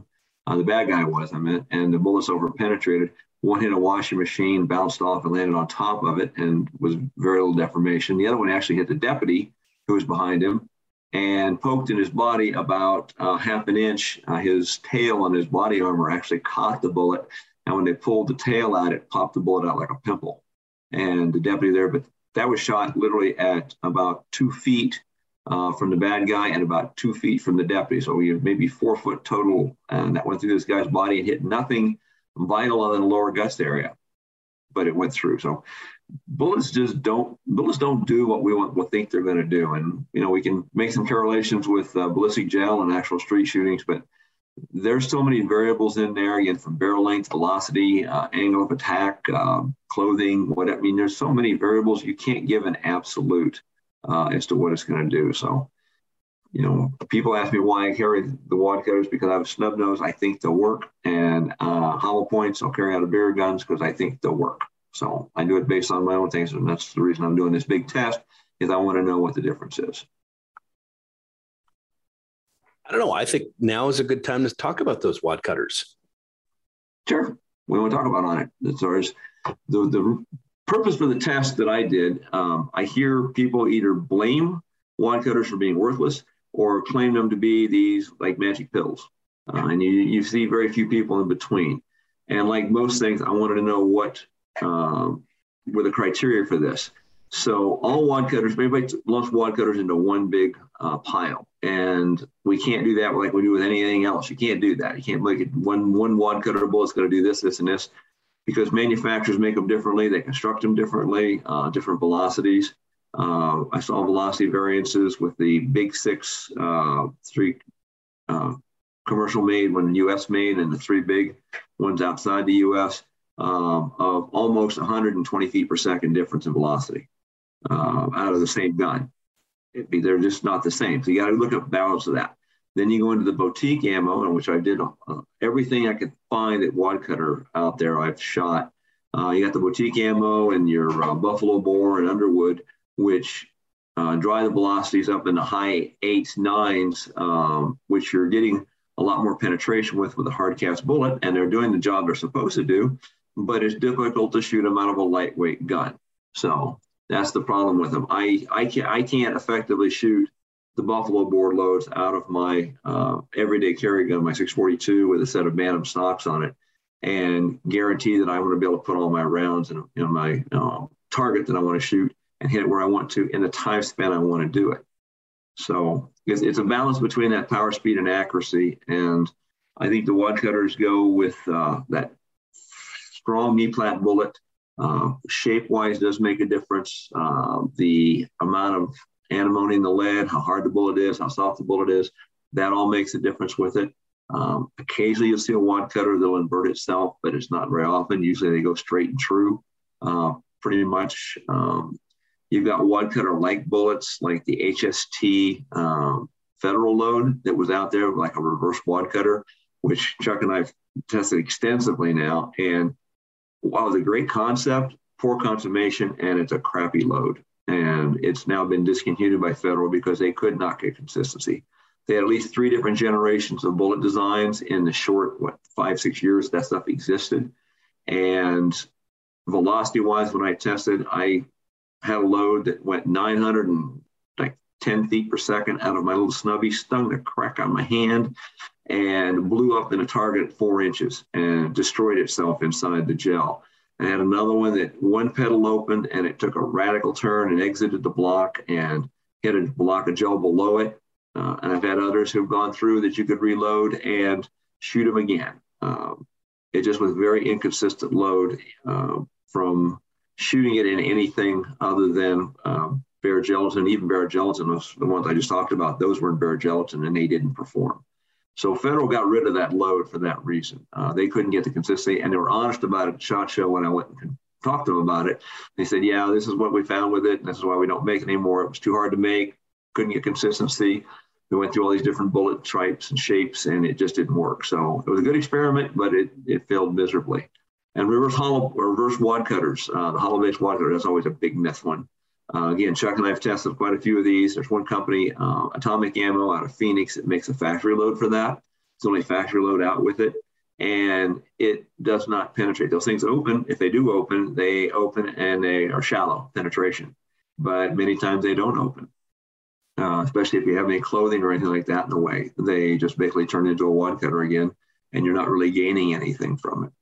So with My personal preference is Winchester, the Federal, or the Remington. Those are my three that, and with commercial ones you can buy.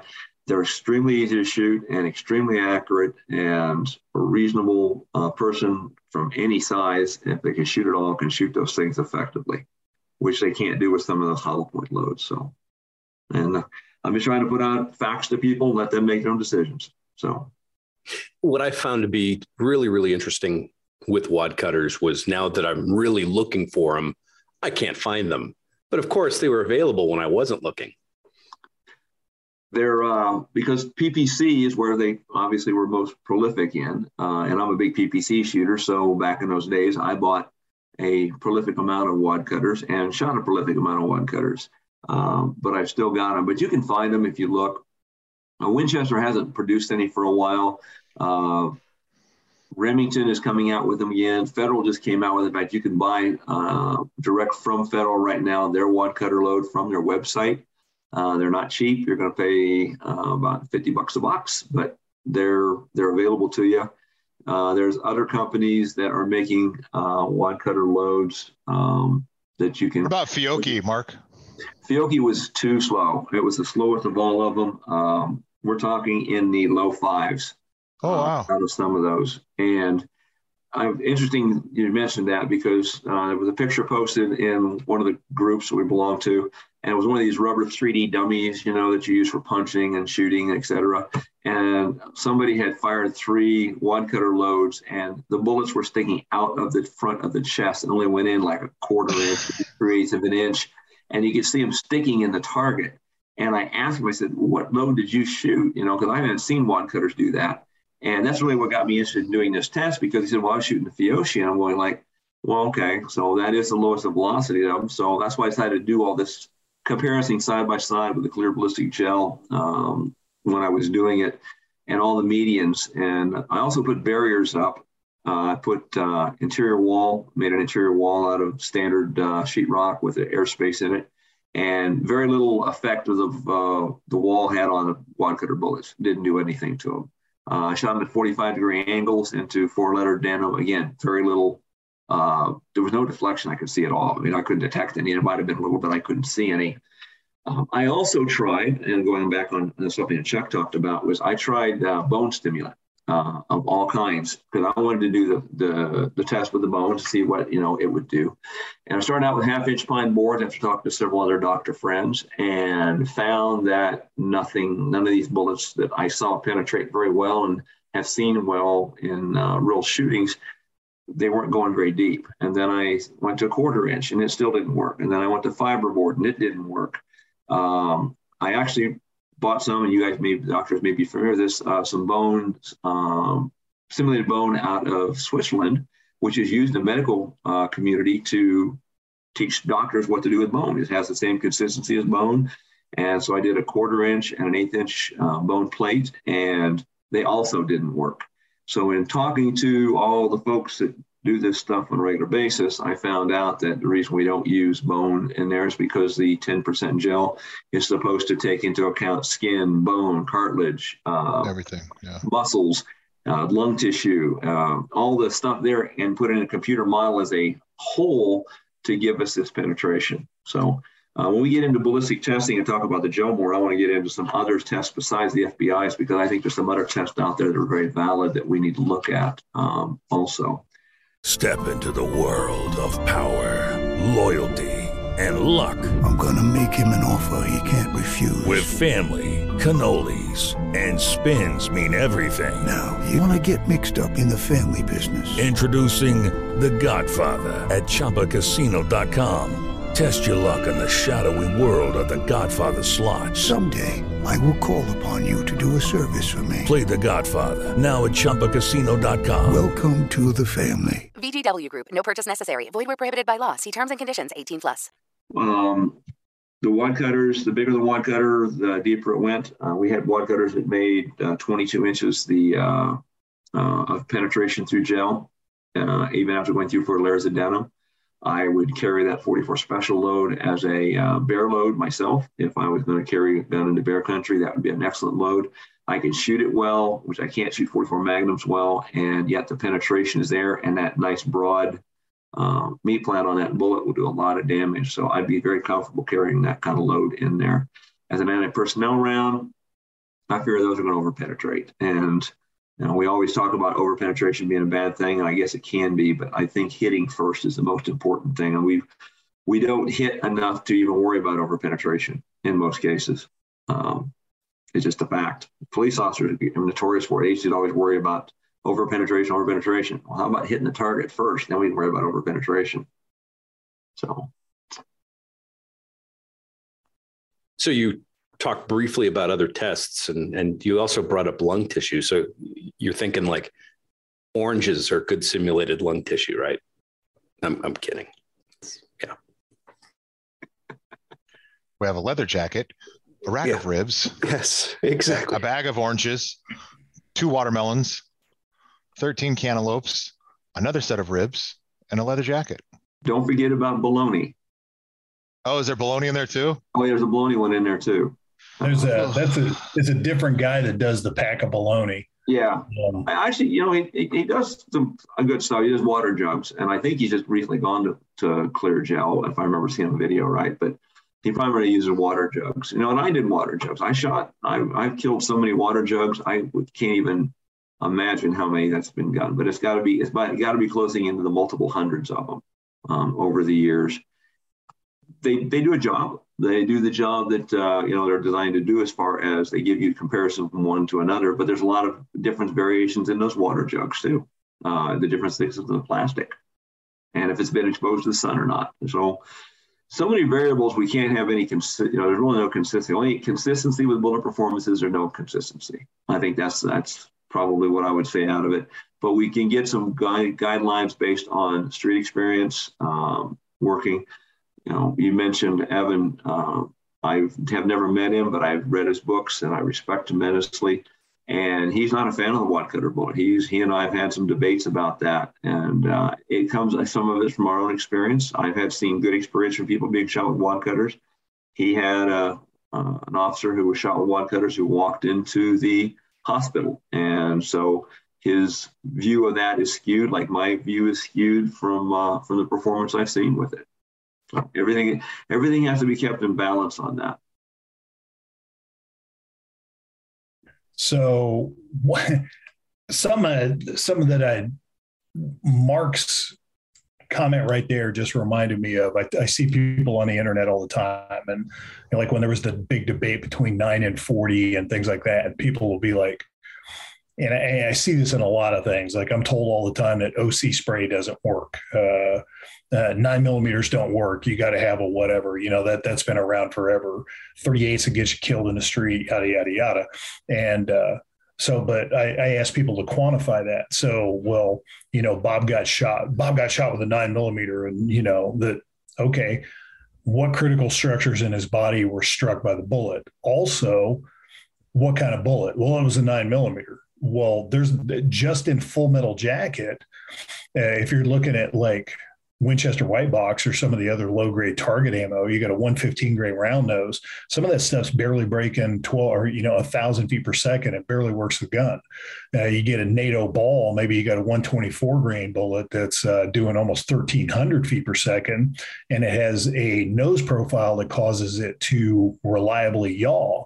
So that's going to be a different type of performance. You get a 147 grain Full Metal Jacket flat point. That's going to be a different kind of performance. And that's just 9mm Full Metal Jacket. So quantifying like, what Mark just talked about with his wad cutter experiment that he's doing. I remember, guys, Mark, you remember when guys used to soft load the wad cutters on the PPC course because they were, they wanted minimal recoil on the rapid fire events, right? Sure. I saw guys loading their wad cutters down so low at the 50-yard line. If you had 2 target backers in there, it was stuck in the middle of 2 pieces of cardboard. Well, that's not going to be the same as a Winchester Super Match that I know, because I've seen it, will shoot completely through a large grown man. So when you say 38 wad cutter, what are you talking about? If you're saying 9mm, what do you quantify this bullshit? Well, it was blah, blah, blah. And then some of the variables that we see, like Doc Fackler talked about this at length with M855 ball, that probably Andy can talk about even better. But, you got guys looking the same firefight. If you read Black Hawk Down and you read some stuff that Kyle Lamb's put out, Paul Howell and Kyle Lamb were both in the exact same event.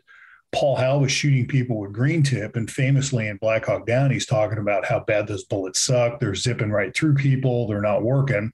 Kyle Lamb, in his book, Green Eyes Black Rifles, talk about, the green tip was working great for him. Everybody he shot, it put big holes in him. And he thinks if the green tip's not working for you, you just can't shoot.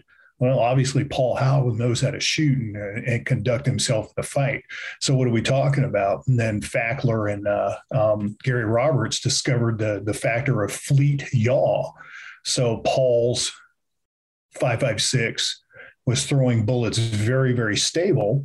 And then Kyle Lamb's was throwing bullets that had a little bit of wobble to them. So when they hit people, they would yaw and fragment significantly, whereas Paul's bullets would just ice pick through people.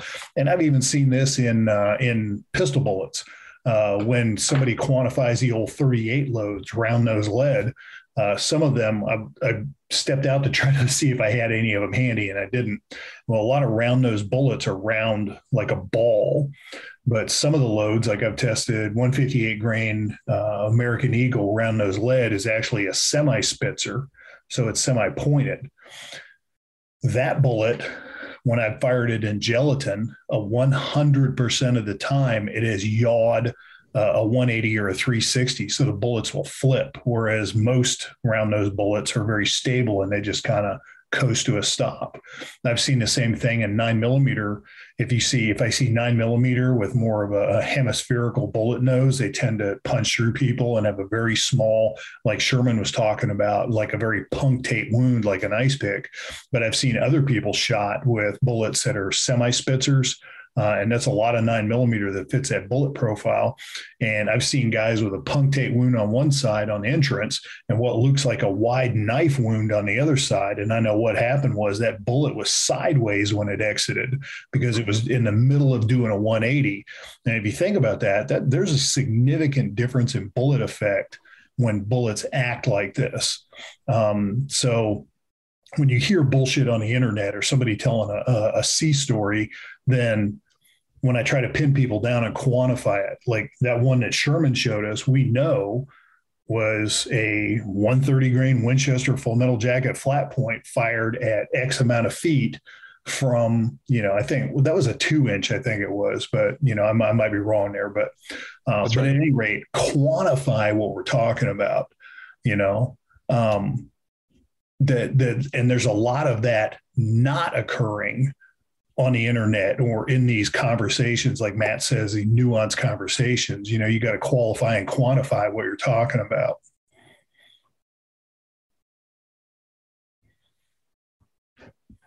I think bullet shape on that 130 grain is going to matter too. One of my goals is when I finish this wad cutter test is to repeat this same test with everything out there that's a 130 grain, 135, whatever weight, 132, and redo this test with those loads to see the same thing, to see what side-by-side comparison they do based on that.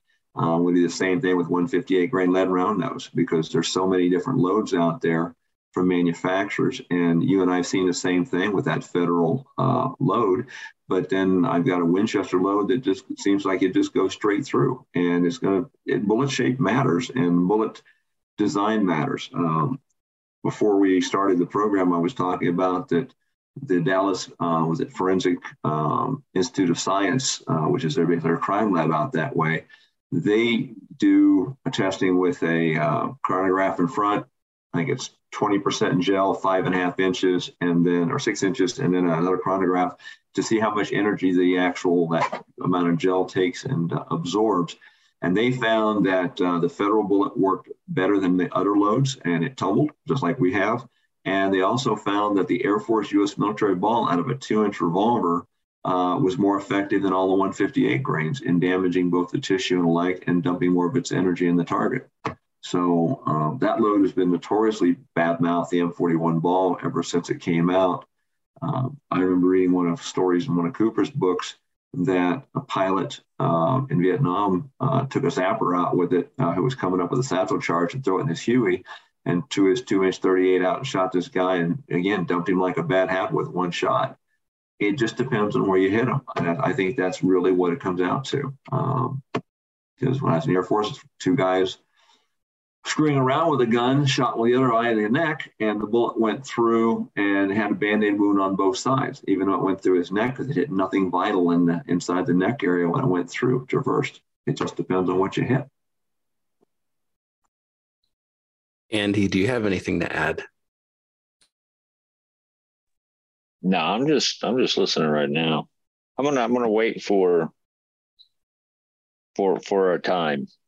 It's awesome conversation. There's actually a lot of information that that I'm just not aware of. Because I don't study ballistics so much as just you end up seeing gunshot after gunshot after gunshot, and you see people live, you see people die, you take people to the OR, other people you don't take the OR. So this is fascinating discussion, and I'm learning a lot from it. So I'm just actually enjoying it.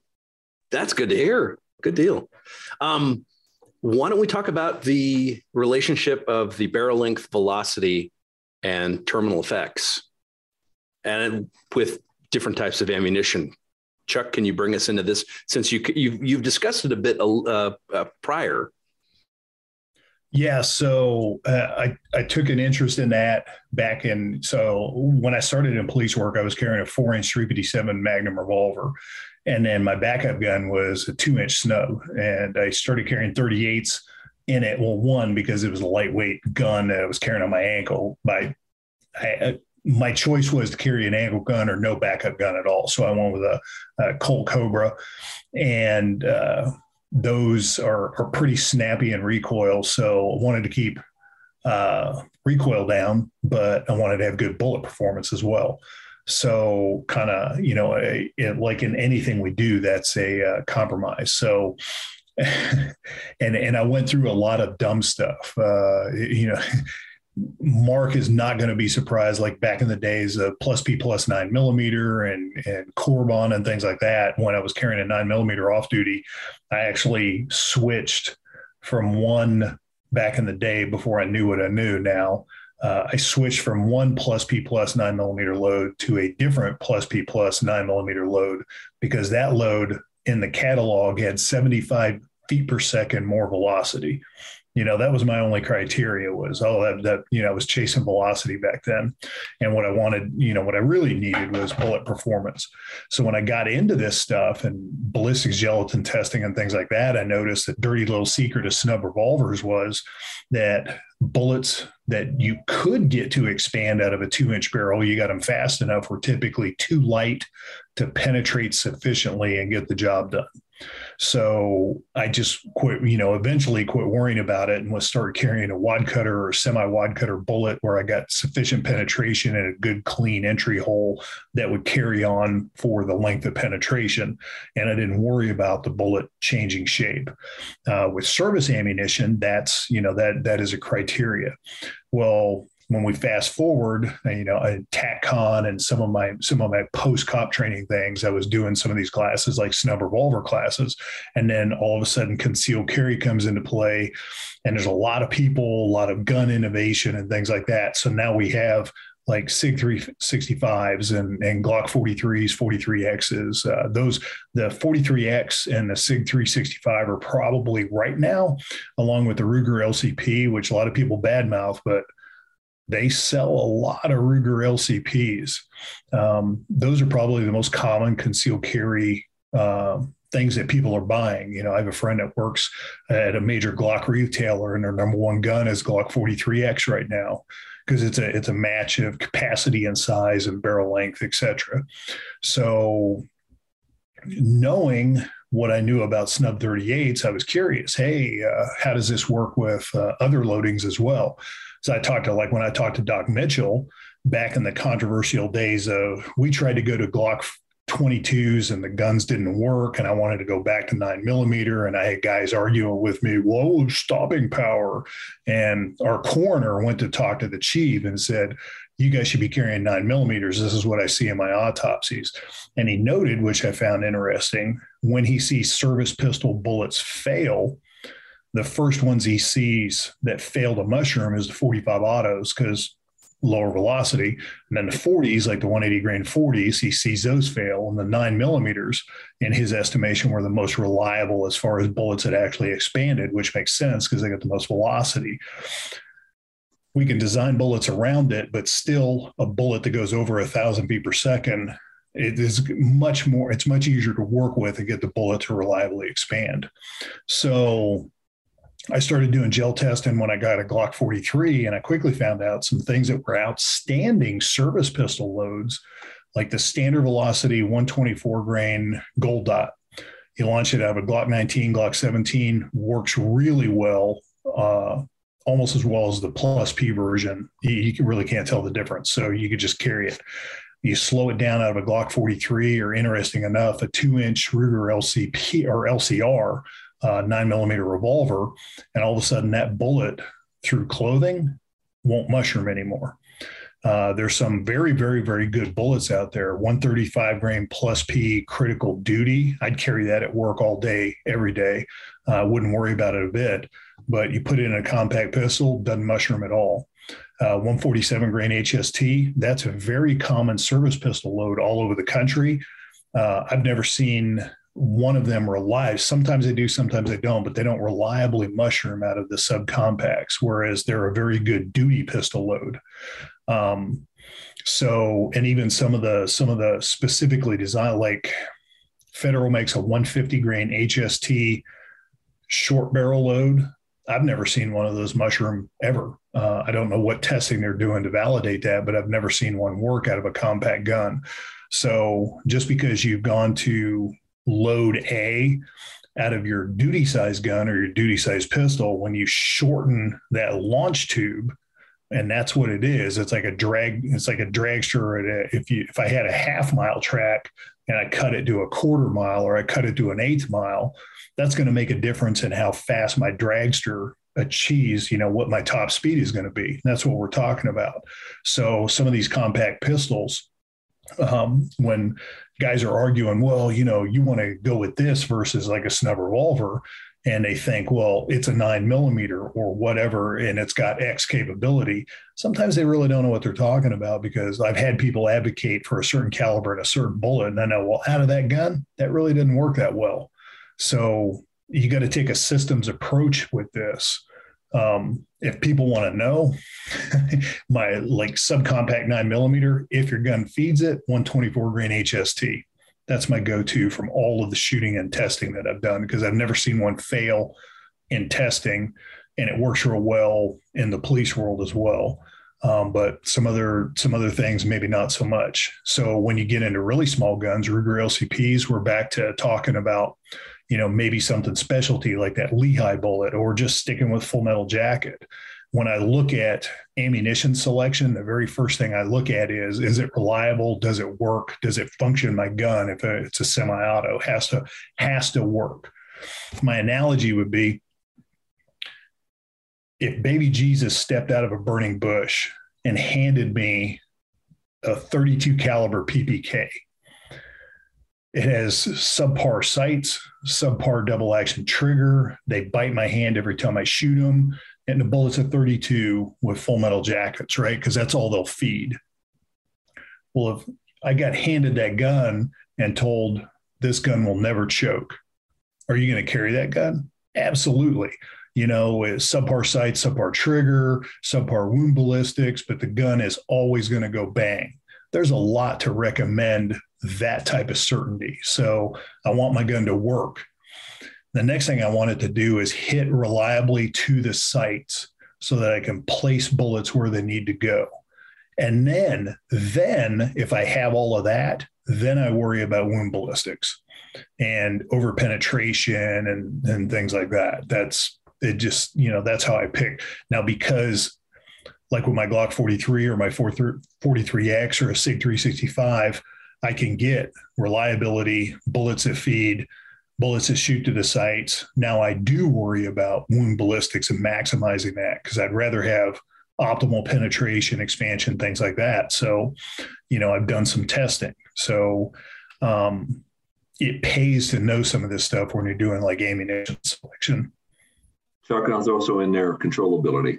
They've got to be able to shoot the gun. The individual's got to be able to shoot the gun. Just because it performs well does not mean it's going to be a good choice for you. You've got to show you can perform with it. Yeah, I've had people tell me, oh yeah, well, and typically it's a dude thing, like, well, I can shoot this gun, and maybe let's quantify that. And I tell most people, if you don't know what it is, if you haven't got a gun ammo combination, you should be able to do the 5x5 drill as a base. It's a 5-inch circle at 5 yards in under 5 seconds. And to add to that, to steal something from Claude Warner, if you want consistency, do it 5 times in a row. If you can do all that, then you can control that gun for like a concealed carry mission. And I would tell you, like, if you're in a police duty role, you definitely want to make sure, can I keep them all like in a down zero zone on an IDPA target at 25 yards? Yeah, then, you're in business because the gun's shooting to where you're looking, right?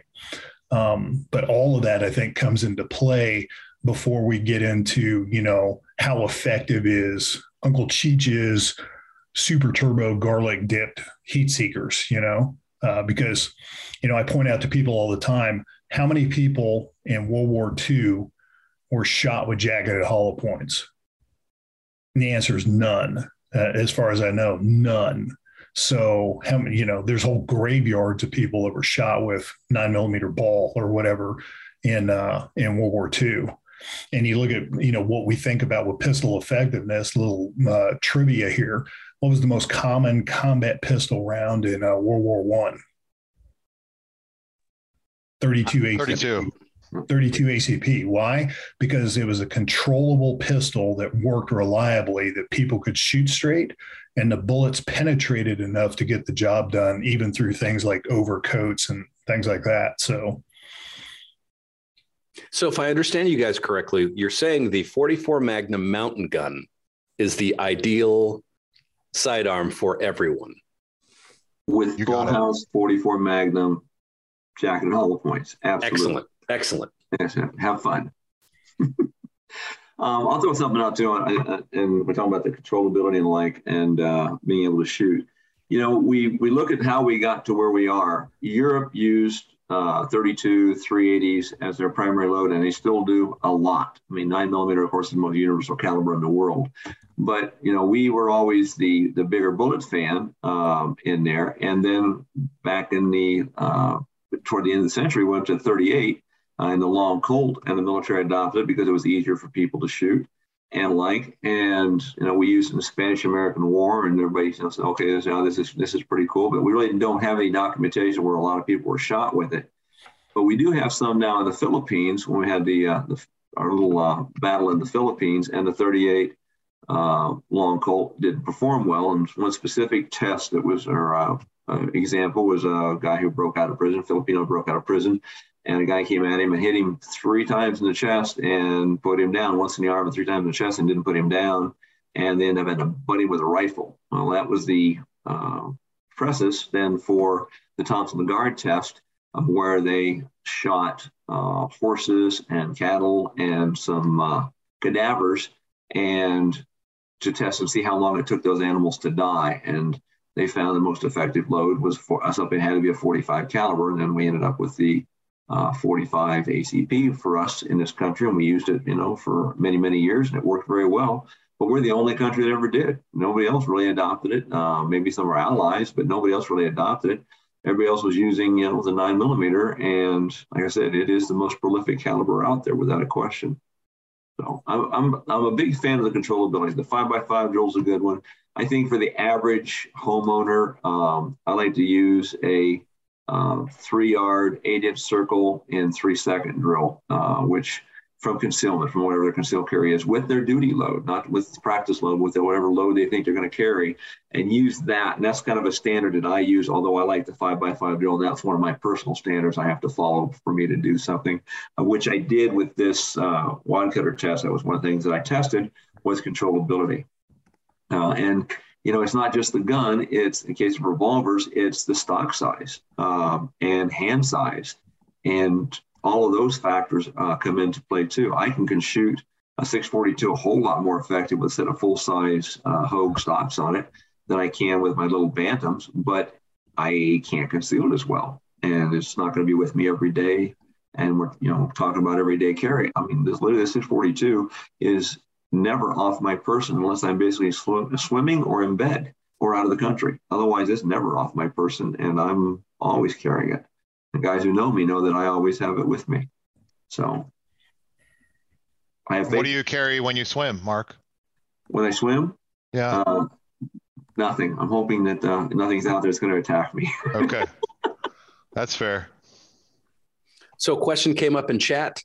Are you seeing any difference in performance between subcompact and compact with 100% copper rounds versus lead? So we need to quantify that, because some of them, like the Lehigh, don't mushroom, nor are they designed to. And then some, like a Super Bell's got a 115 grain solid copper hollow point that's designed much like the Barnes bullet to mushroom. And I've actually seen, like, that Super Bell load is very consistent. Some of the Barnes loads, like the 380, I'm not a fan of because it grossly underpenetrates, but the 9mm is a pretty good load, but it's loaded so softly that it doesn't always robustly function the slide on the pistol. But as far as bullets that expand, that Super Bell is a really good one that I've seen in testing work very, very well. But with like something non-expanding like the Lehigh bullet, if you drive it faster, it just penetrates a little bit more or a little bit less, but the bullet doesn't deform or do anything. So, I mean, it's very, very similar regardless of barrel length. A quick question from me. On the Super Bell, do they shoot to sights? That 115 grain 9mm does, because it's loaded within the standard, it's a 115 grain within a standard velocity of envelope of plus P. Even their subsonic, that's about 1,000 feet per second. That works real well. But like their Super Snubby is a really fast 90 grain bullet, and that shoots like in the 38. That shoots way low in my experience. Any 110 grain I found, it does not shoot to sights. I used to shoot the 125 grain Nyclad. That was the load I carried before I carried wad cutters, and really started shooting into gelatin because it always expanded well in water jugs. So I was, that was the load I carried, and I found that it didn't shoot to sights real well. It shot low. On my Scandium gun, my titanium gun rather, my TI, I had to grind the front sight down so much I almost went down to the ramp to try to get it to shoot point of aim. It just didn't shoot where it was supposed to, and I didn't like that. So another question, in your guys' experience, are there terminal ballistic advantages in going plus P versus standard velocity with current duty hollow points like HST and Gold Dot? I think in 9mm so one of the reasons I like plus P and 9mm, if you look at 9mm pistols, what they're designed for, the vast majority of them are built actually for the 9mm, which we think of now as 9mm NATO, but that was the original specs. Like if you look at World War II ammunition, like what the Canadians carried, it was a 116 grain bullet at 1,400 feet per second. 9mm was warm. And in America, it got watered down in target practice ammo, famously like Winchester White Box, some of the other loads I've seen barely breaking 1,000 feet per second. And I think that's a liability and an economy thing. So if you think about it, if standard 9mm is a 124 grain at NATO velocities or 1,200 feet per second or better, and I water it down, I do a 115 grain. Well, now I'm using less materials and I load it down a little bit. I use a little bit less powder. Now I can make a million rounds of ammo, I'm actually saving money, in which I can, sell that and make some profit. But also it doesn't beat the gun up as much. And back in the day when a lot of this was developed, surplus guns were like a super, super common thing. So guys were putting some of this ammo in some old guns. So as a liability thing, they're like, yeah, we're going to tone this down a little bit. But standard 9mm is based around 9mm NATO specs. So plus P ammunition is more similar to 9mm NATO and bullet weight and velocity, like a 124 grain gold dot, 124 grain plus P gold dot, or plus P HST, or a 135 grain plus P critical duty will have similar velocity and slide velocity profiles when it functions the gun to shooting 9mm NATO. Well, that's what the gun likes to work with. So it works, it functions best. When you hold the gun, that slide has to come back all the way, kick the empty out, and then strip the next round out of the magazine to feed. So I found if your grip's compromised, you haven't lubed your gun in a while, things like that, plus P 9mm functions the gun more robustly. So for something like that, I think it's a good thing. Now you put plus P in something like a Glock 43, it gets really snappy. I don't know. I carry standard velocity 124s and those subcompact guns because they still function the gun very robustly. But that's not really built to a NATO spec. Now, if you look at plus P in a airweight 38, I don't think you're gaining anything because the bullets tend not to, still don't mushroom, but then you lose controllability. But then, like you asked, you had that 2.5-inch K-frame that you held up earlier. Something like a plus P gold dot out of a gun like that makes a lot of sense because now you have enough gun, it's controllable, and the power, you gain enough to where, okay, now I've got a bullet with a little bit more tactical flexibility. It'll penetrate windshields, with wad cutters are real poor at, that kind of thing. So my answer would be a qualified yes, it is. It can be an advantage. I'll throw out a little bit on that. The plus P out of the 38, not only controllability wise, but you really don't gain that much velocity. And it's not, you're not gaining anything for what you're losing with the additional muzzle blast because there's just not enough velocity there to get the thing to go in. Your powders have got to be really specific on the 2-inch 38. We had the problem with the 9mm in the area that the 115 grain jacket hollow points sometimes would blow up out of the longer barrel and not expand in the lower or shorter barrels. So again, it's a compromise. I think the plus P115 grain probably would be a benefit there over the standard velocity because you're gaining about 50 to 100 feet per second difference in velocity. But again, if you shoot it through a longer barrel like a Glock 34 or something, you may end up having that bullet blow itself up and not penetrate deep enough because now you're getting up in that 1,200, 1,250, maybe even 1,300 feet per second out of there. You throw it into a carbine, because a lot of 9mm carbines out there, and they've really become popular. I'm a very big fan of the 9mm carbine. That really gets the bullets to overexpand. 147s probably do better, and some of the bonded bullets will do better. Staying with the bonded bullet in that line with a carbine is something I personally do. And I'm a 124 grain gold dot fan, plus P, and that's pretty much my universal load I carry, whether I'm carrying my 43 or I'm carrying my carbine. That way I only have one load to worry about with it. And I just take the plus and minuses to it. But again, I don't carry a 9. I still carry a semi-automatic enough to say that I really carry a semi-automatic. I teach with them all the time. And I've got them, but I don't really carry them. I'm a 38 guy, and that's what I've chose to carry since I've been retired for 22 years.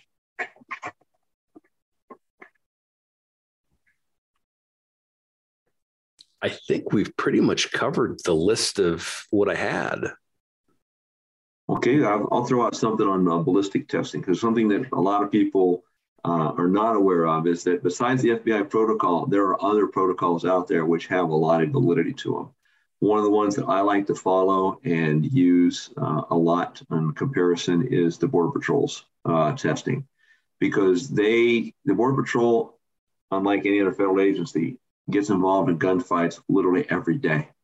I don't think there's probably a day goes by that there has not been a gun battle on our southern border that never makes the news. And talking to my friends with the Border Patrol, this is a routine thing for them, that they get involved in shootings literally all the time, but they rarely make the news. Well, they shoot a lot of people, more than the FBI does. And so their criteria is a little different. They take the same ballistic gelatin, but instead of doing all the sheet metal tests and the plywood tests and all that, they take heavy clothing, they take windshield glass, and they take bare gelatin. And they test it, and their penetration requirements are 8 inches minimum, with 12 inches being ideal and a maximum of 15. And if the bullets don't make in that line, then they don't want them and don't use them. So I think there's, like I said, we get locked down the FBI because there's the people we quote unquote have been invested interest in that. And I like the FBI protocol. I mean, I think the FBI did a very good benefit to law enforcement doing that study, but it isn't the end all testing that everybody thinks within that line of it. So it's hard to get volunteers. We actually just should be shooting people, but it's hard to get volunteers for. So, and repeat customers, it's hard to get. So what can you say? Actually, that does bring up maybe something we should cover. What are the protocols for calibrated ballistic gel on the FBI level? And then also discuss what people are seeing. And we talked about it a little bit, but just to reiterate what people are seeing in these videos and how it's not actually what you think it is. You want to start, Chuck? So again, qualifying that, one of the reasons that the FBI does 10% ordnance gelatin, which is actually an organic product. The gelatin is collagen that comes from animal sources, specifically mimics pig muscle and human muscle. So we've already talked about there's a variety of tissue densities, like lungs are not oranges or grapefruit. They're mostly air. And then other parts of the body, bone is obviously going to be denser, but, depending on angle and things like that, there's a lot of variability there. What Mark talked about earlier, if I have ribs and I hit them straight on, it's almost like they're not even there. I've seen knife wounds, screwdrivers go clean through ribs, no big deal. If they're ribs at an angle and a bullet hits at a very shallow angle, functionally it's thicker, and then bullets can be deflected by, anything that's hard, especially since ribs are flex, and then meat becomes a lubricant in that case. I've lost track of how many people I've seen hit in the head, like in the forehead, and the bullet's off at an angle. The meat functions as a lubricant, and it'll go in the skin and then in the tissue outside the bone, all the way around. Maybe it's sitting there like a zit. Sometimes it pops out the other side. No disability whatsoever. And then you see other cases like that Sherman talked about, get hit in the teeth. Teeth are very hard, that sort of thing. So, when we look at that, one of the things that we're getting at 10% ordnance gelatin is consistency. So we can mimic muscle tissue and extrapolate what the bullet's going to do. So what do we want to see repeatability wise? What I could tell you, one of the reasons I like 124 grain plus P Gold Dot so much is I've seen it over and over and over again function very well in bad guys. So I know what it looks like in bad guys. I know what it looks like in gelatin. So when I'm looking for service pistol ammunition, I want bullets that do the same thing in gelatin that I've seen out of that loading. Then I know it's going to be a good bullet. My most recent thought experiment on that has been 135 grain critical duty plus P. That's suddenly become popular, particularly like our highway patrol picked it here in Kansas. I tested some because people asked me to.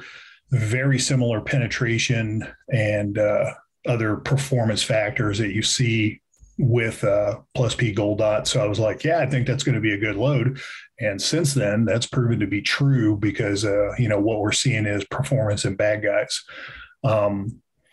So all of what we're talking about, and I know what Mark's talking about, like the Border Patrol criteria versus the FBI criteria, things like that. I think there's some debate in there. Somebody asked on Facebook earlier today about the 125 grain, the famous 125 grain 357 Magnum. I carried that. I was issued that. But when we look at the criteria for that bullet, it doesn't really perform that well in FBI spec gelatin, in bare gelatin or heavy clothing. It only penetrates about 10 inches. Now, what we know is that bullet tended to work pretty good when he hit bad guys. But there was also some failures that I saw, but penetrated about 10 inches. So if I'm carrying something that penetrates to that level, wouldn't meet the FBI criteria, would meet the Border Patrol criteria, I think I'd be okay with it. But given my preference, I would actually rather have a bullet that penetrates a little bit more than that, because I think it's going to be a more reliable performer in a wider variety of circumstances. And then, quite frankly, there's dudes Sherman size out there, and I've got friends that are like a Coke machine with a head, and it's like you're dealing with a black bear. I'd rather have a little bit more than a little bit less. That's me personally. But I think an important factor that a lot of the YouTube testers don't get is consistency when we're talking about shooting groceries. Not to beat the guy up too much, but, there's a guy that does oranges or grapefruit or watermelon. And then part of the problem is, as you shoot the target, particularly watermelon, the watermelon from the first shot to the fourth shot to the fifth shot is not the same target anymore. So you got to change the criteria in what you're doing. Oddly enough, this is going to sound really dumb, but the guy that Mark pointed out, the dude that shoots the packs of bologna into the water jugs, at least it's consistent. Like, you're always shooting basically the same media and the same thickness and the same manner. So you get an apples to apples comparison. Same groceries. And, it's exactly the same groceries. So you get an apples to apples comparison. So, I mean, could you scientifically validate that test? I think you probably could. Why? Because one of the things with scientific method is it repeatable? Yeah, it is. I think there would be, if you took some of the information we know back in the old days for a Fackler box and made did away with the plastic jug thing, so you got a little bit more consistency, because that can change things. But it's possible to make that a consistent test. But why? I mean, we know what works consistently. Things that meet the testing criteria we're looking for are proving to work very, very well on the street. And I'll talk about bullets like, my go-to 124 plus P HST, 124 plus P gold dot, 135 grain critical duty, 180 grain gold dot in the 40, 180 grain HST in the 40, 230 grain HST, 230 grain Hydroshock, and a 45 ACP. Those work. We've got mountains of evidence on the street that is correlated with lab testing, that though we know those are very reliable performers.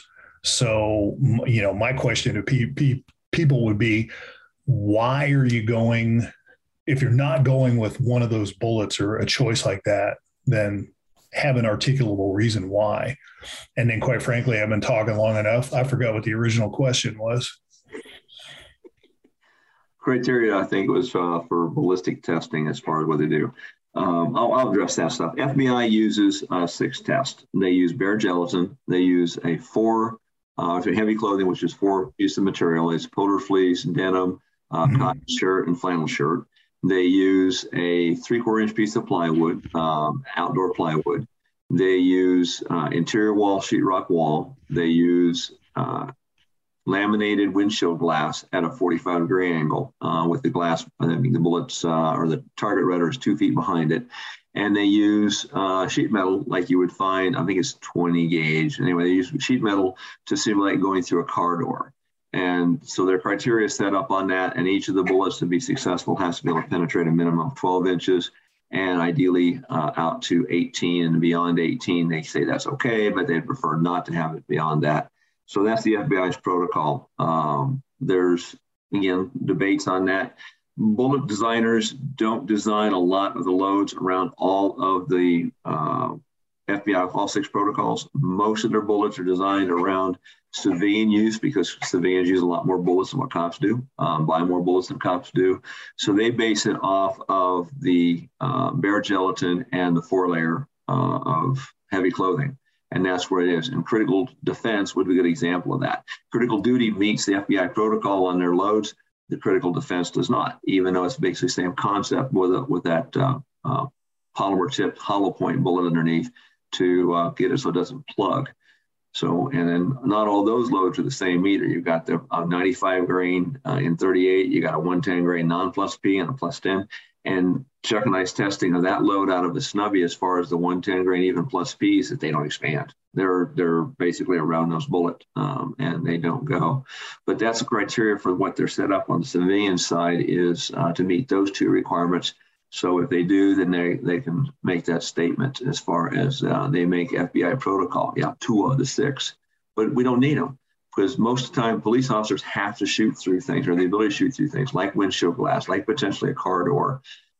So we need to go do that where most civilians are going to be hard justified shooting through a barrier to get to some bad guy, trying to justify that, you guys inside a car and you can't, you're trying to shoot him through the windshield as to why are you there? Criteria with it. So you got to go, everything with it is with a grain of salt and what the performance trying to do. Also, you had the other ballistic test, which was the first one, which was the relative incapacitation index that the DOJ did back in the day when they used the first commuter model. They base everything on a frontal shot. And if you look at us as people, we're not 18 inches thick front to back. And that's where most civilian shootings are going to occur. Maybe a few through the side, but most of them are going to be frontal attacks because that's what the reason they're shooting the people is because they're attacking them. So it's just difference in how we've looked at things over the years with it. We could make a whole show on all the ballistic testing that's been done out there and various things with it. So hope that answers that question. Yeah. All those rest of those tests, that's next week. So some of the misnomers, some of the misunderstandings, there's a lot of really cool YouTube videos out there that have a lot of dramatization, very dramatic. You see the gel tests and the gel block in slow motion, it explodes and all that. That's all sure. Yeah. Okay. That happened, but that's not what the test is about. The test is figuring out, okay, what's the penetration? What's the end state of the round? Not the whole drama, whatever. So if they're showing, yeah, look at this temporary cavity with pistol. Okay. That doesn't mean anything.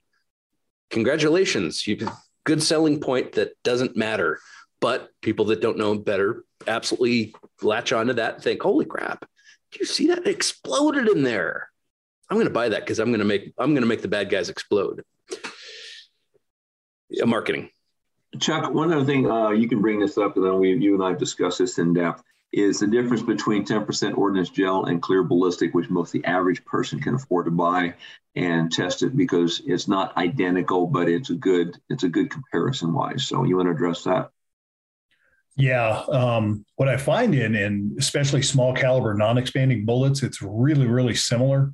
Absolutely. With jacketed hollow points, what it tends to do is if you'll get less expansion, more penetration is what it tends to do.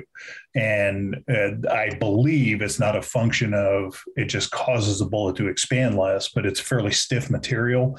So if the bullet against the resistance, if people don't know, a jacketed hollow point bullet, it's got that nose cavity and there's fluid that gets forced into the nose cavity and hydraulic pressure makes the bullet open up.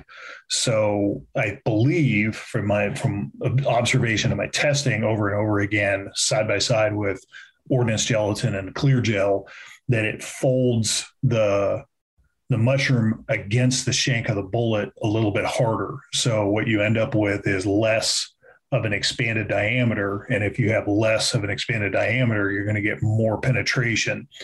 a lot of people think a big advantage of the Jacket of Hollow Point is it gives you so much greater stopping power or tissue destruction. And it's very, very minor. It's really relative. But what it really does for service pistol calibers, like a flat point 40 caliber, because I've tested this in gelatin, will do 56 inches of penetration. That'll shoot through a pretty good sized bear. That's way too much in an urban environment, self-defense, things like that. So one of the things that a Jacket of Hollow Point does is, my analogy is, it's like the chute on the back of a dragster during a drag race. So if that parachute doesn't open up, what happens to the dragster? It goes flying through the wall at the end of the drag strip and keeps going. So a Jacket of Hollow Point gives you more of that controlled penetration with a slightly larger diameter, so you get a greater tissue crush. But it's it's not that dramatic a difference, but it does slow the bullet down quite a bit, which is an advantage. So with the clear gel, my observation is it folds a mushroom down to a smaller diameter. So therefore, you can see more penetration out of it than you would out of a 10% ordnance gel. And then when we're talking about ballistic gelatin, I'll throw out some of the military tests that you see, like especially NATO stuff. They're using 20% ballistic gelatin, not 10%. So again, you have to quantify that because that's a denser material. So it's going to give less penetration because it's got more resistance to the bullet. But what I to quantify my clear gel when I started buying that was I took a known quantity. Do I know what 124 grain plus B gold dots do in people? I do. Do I know what they do in deer? Yes, because I've shot them. Do I know what it does in FBI calibrated gelatin? Yes, I do. So taking all that knowledge, what do I do with the clear gel? It'll go into the clear gel through 4 layers of denim, expand perfectly, go all the way to the end of the block, pop out the other side, and basically fall to the ground. Okay, that's 16 inches of penetration in the clear gel, whereas typically, because it mushrooms a little bit more dramatically in ordnance gel, I will see more like 14 to 15 inches of penetration. So it would be just short of exiting a block of 10% ballistic gelatin. But my observation is that it's still useful for several things. Like when I'm showing demonstrations in class, it's a apples to apples comparison. This is what we're looking for in your ammunition, the expanding Jacket of Hollow Point ammunition. The other thing that I advocated for is quality control checks, because I've seen police departments buy duty ammo and the manufacturer screwed up. Winchester's done that in the past with their Ranger Ts. I love those bullets, but the die that cuts that hollow point into the bullet, sometimes they let the tooling get dull, then it doesn't cut as well. LAPD had a rash of shootings with Ranger T ammunition that none of the bullets were expanding, so they're penetrating like ball ammo. So if I was a program guy, like a range master at a department, I would have a chronograph, some targets, and I would have some clear gel. And every time I got a new shipment of duty ammo in, I would take a small sample of that, test fire it on a target, accuracy meets spec, throw it over a chronograph, velocity meets specs, and I will put a couple of them into my clear ballistics gel and compare that to past experience with the ammunition we had and make sure that my ammunition meets our criteria and we don't have some quality control issues. So it's a lot easier to lug clear gel back and forth to the range than it is ordnance gel, because ordnance gel, if you don't shoot it very fresh, you don't shoot it at the correct temperature, you don't mix it correctly originally, then your test isn't going to be valid. So you forget the BB gun. Yes, you have to verify the penetration depth with calibrated gel. The calibration is a BB shot at a specific velocity into the bare gel, and you measure the penetration depth to be sure that your gelatin is meeting your specs. So as a quick and dirty test, the clear gel is obviously much, much easier to deal with. Whereas when I'm going to do ordnance gel testing, that's something you got to set up in advance, because it has to be the correct temperature and you have to get it to the range and have the block still within the correct temperature range, so you may have to transport it in a cooler, et cetera, et cetera. So it's kind of a big deal to do it correctly. Been my experience on the Clearbur gel, and that with the non-expanding bullets the same. And I think our things parallel each other as far as hollow points and alike as far as what it does. Stuff penetrates a lot farther. I know we've caught stuff in the back on our test, you and I's test, with the 16-inch block and the denim in behind it. And I'll put 2 blocks back to back so I don't have a barrier. And some of those loads that are caught in that 16-inch block will still penetrate another 3-4 inches into the second block of the clear gel.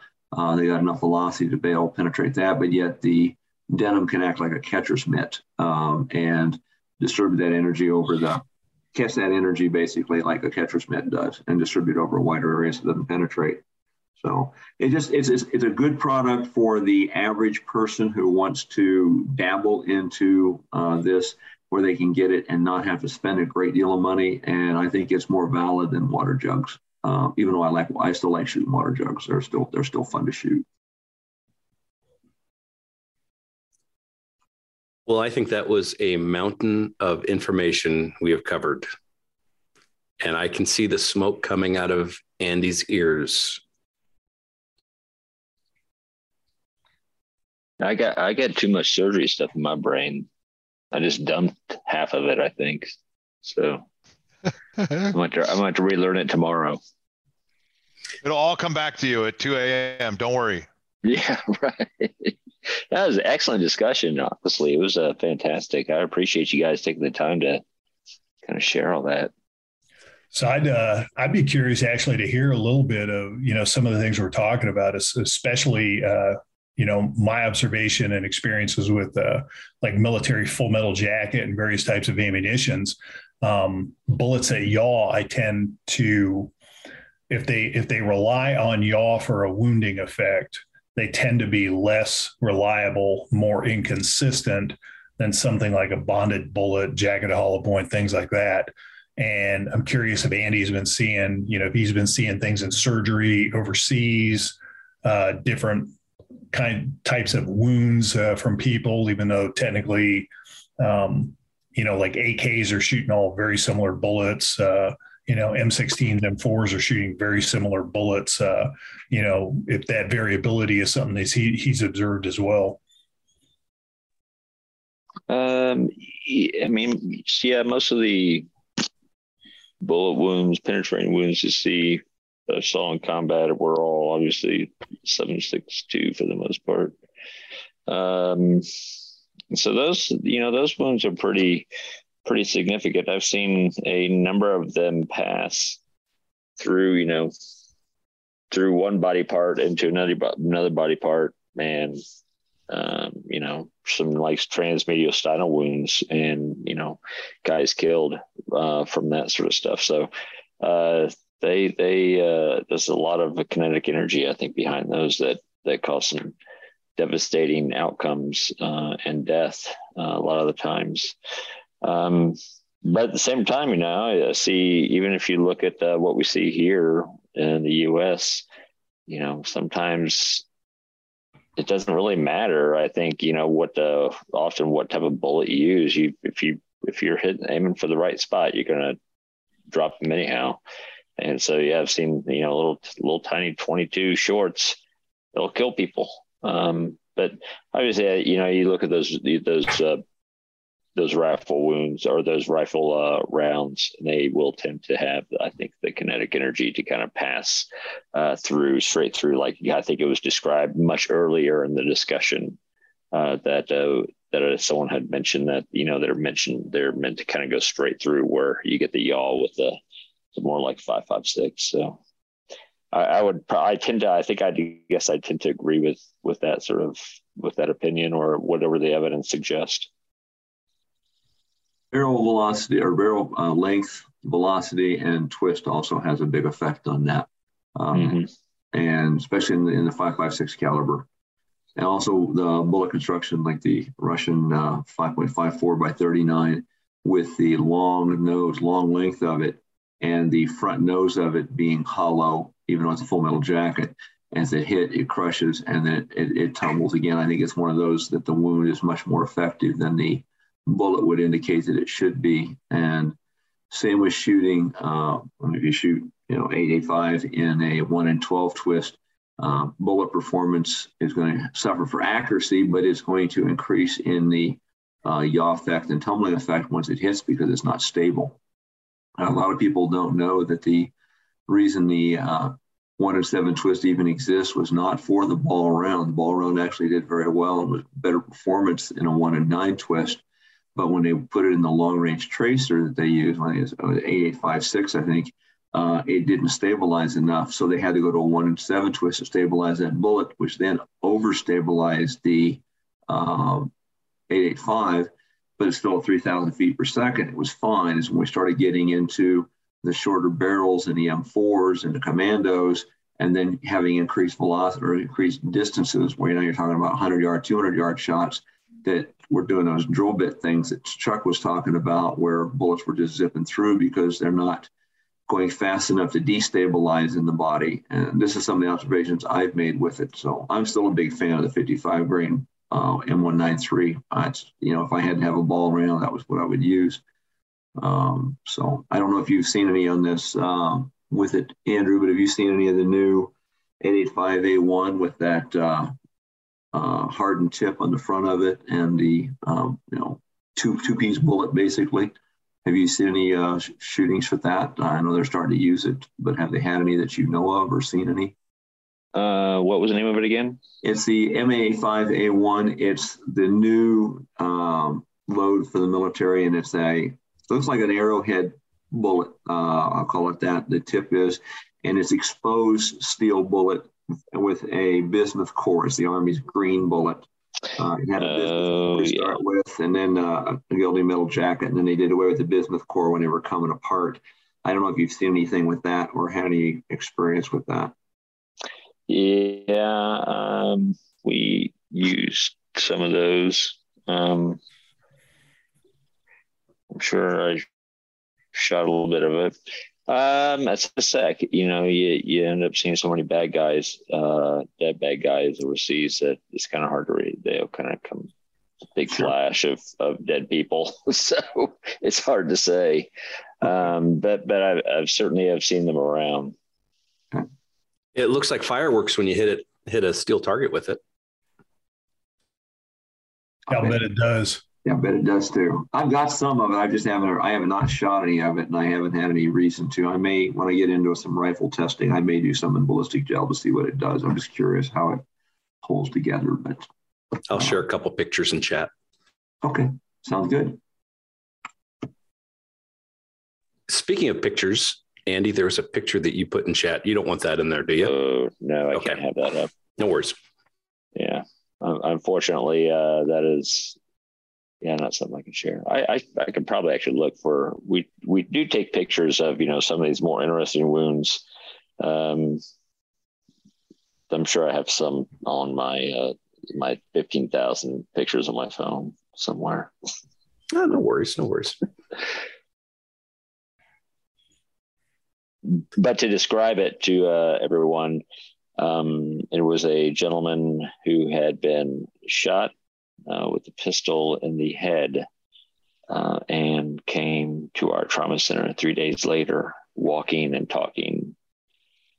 And he had been putting some salve on the wound because that's what someone on the reservation told him to do. So, it's kind of weird that some of these people, they get shot. You get shot with a 22 short, and it's just like they're dead. Other people get shot straight in the head, and then just come walking in 3 days later. It's kind of hard to kind of guess about what is going to do the trick sometimes. Was the slug still in him? No. So it just did a scalp trip? No, I'll share it with you later. Okay. You can see it. Yeah. Okay, cool. Well, do you guys have any other stuff that we didn't cover that would fit this discussion? I don't know if we got online with it. Did we talk about the revolver barrel length and cylinder gap? Did we discuss that here? I don't remember if we did or didn't. No, as a matter of fact, you hinted at it. Let's get into that. So when I was doing my testing, I used a variety of different revolvers from 107/8 inch 642 to a 6-inch Model 14 and a 6-inch Model 10. And what I did to get that criteria, because I found over the years, because I've done a lot of chronographing over the years, that 6-inch barrel guns do not mean necessarily it's going to go a lot faster.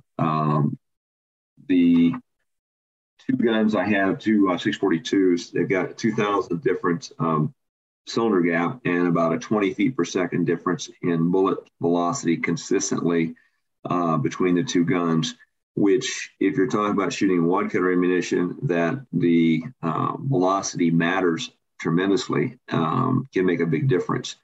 You shoot it through my 2.5-inch Model 640, and with a larger cylinder gap, it was actually slower than my 1 7/8 inch gun, and it is because the cylinder gap is wider. I think also you're shooting a 38 special low pressure cartridge in a 357 Magnum chamber, so it's probably not sealing as well, which means you're losing some gases in there.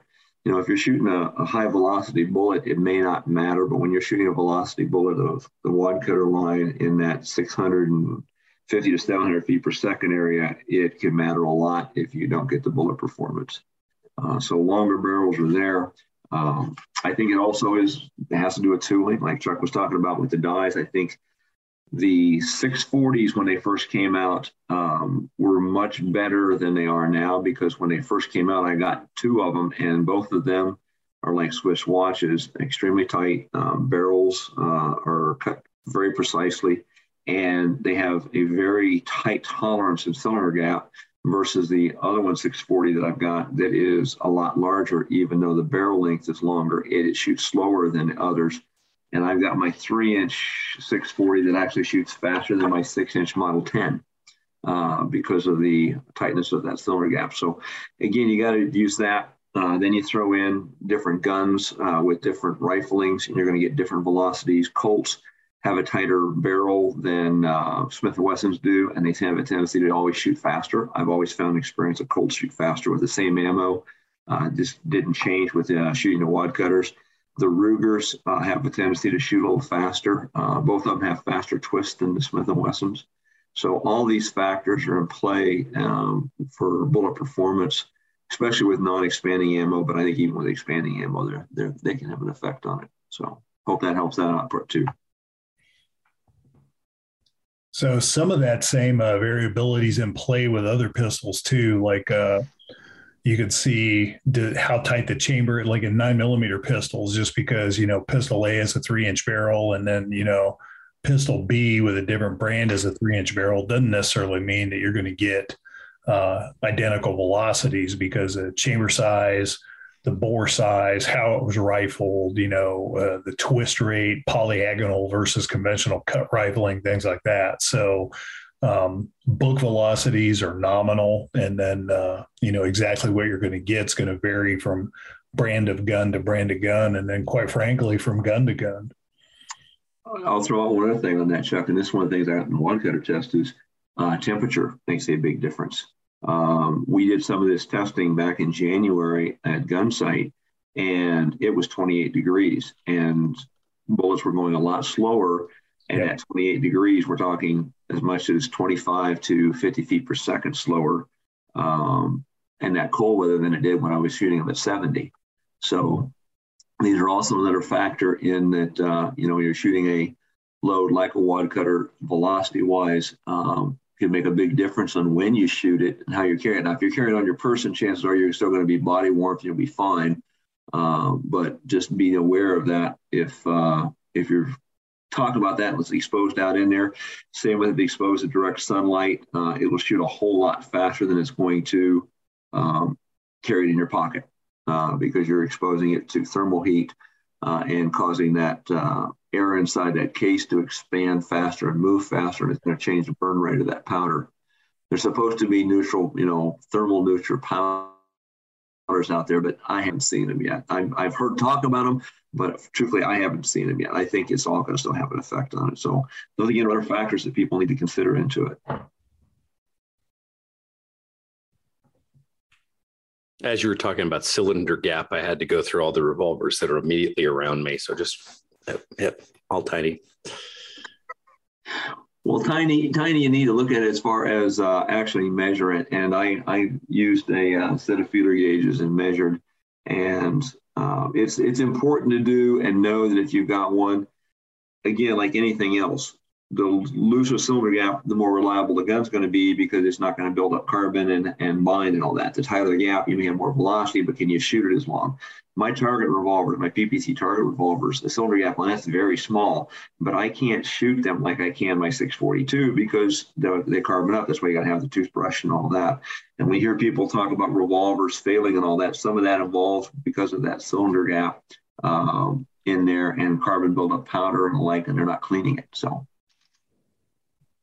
Good stuff. Well, I think that covered a lot. So I think, let's see here. Yeah, we're a bit past 3 hours. Maybe, yeah. And it had a natural flow. It was a good, I enjoyed it. And Mark, you know, that next one we talked about, that's going to be, expect the same kind of flow, the same kind of discussion. Okay. Yeah. So let's get some final thoughts. Plug everything that you ever wanted to plug, and then I'll wrap it up and take it from there. Mark?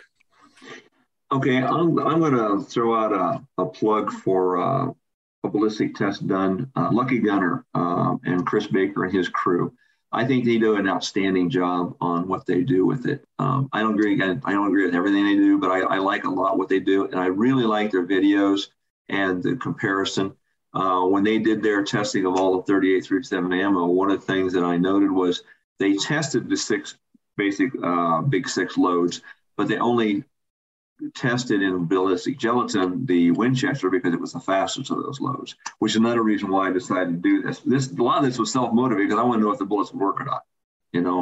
And so I'm doing that for that reason, but it's also to get out the information to everybody else. But if you want to get some good ideas on what the bullets will do, Lucky Gunner is a good resource for that, and their videos are outstanding. So I'll throw that out to them. And like I said, I like the clear ballistic gel, and those guys over there are very good to work with, and something in that line of it. I didn't mention this. I know it just came to my head. Based on this test and based on the discussions I'm having with another friend of ours, Rob Garrett, we have a manufacturer, one of the boutique manufacturers, who's agreed to load up defensive wad cutter ammunition designed for the lightweight guns. I'm not going to name the name of it yet, but it's going to be coming out. It's a component issue right now is the main reason why it's not out, but it's going to be coming out as a purpose-built defensive wad cutter load. And if you ever want to talk about wad cutters more, I can get into the history of them and all of that. So just, keep that in mind with it. So, all right, there's my thoughts. Thank you, Joe. Appreciate letting me participate, guys. Thank you. Oh, thank you. That's awesome. And more wad cutters. That's positive. Sherm? Is that Rob Garrett, like the big Garrett, like 4570 bullets? No, Rob Garrett, copper gunwriter out of Georgia. I gotcha. Okay. Well, I don't have too much in closing. Thanks for having me on again, Matt. Appreciate it. And it's always good to see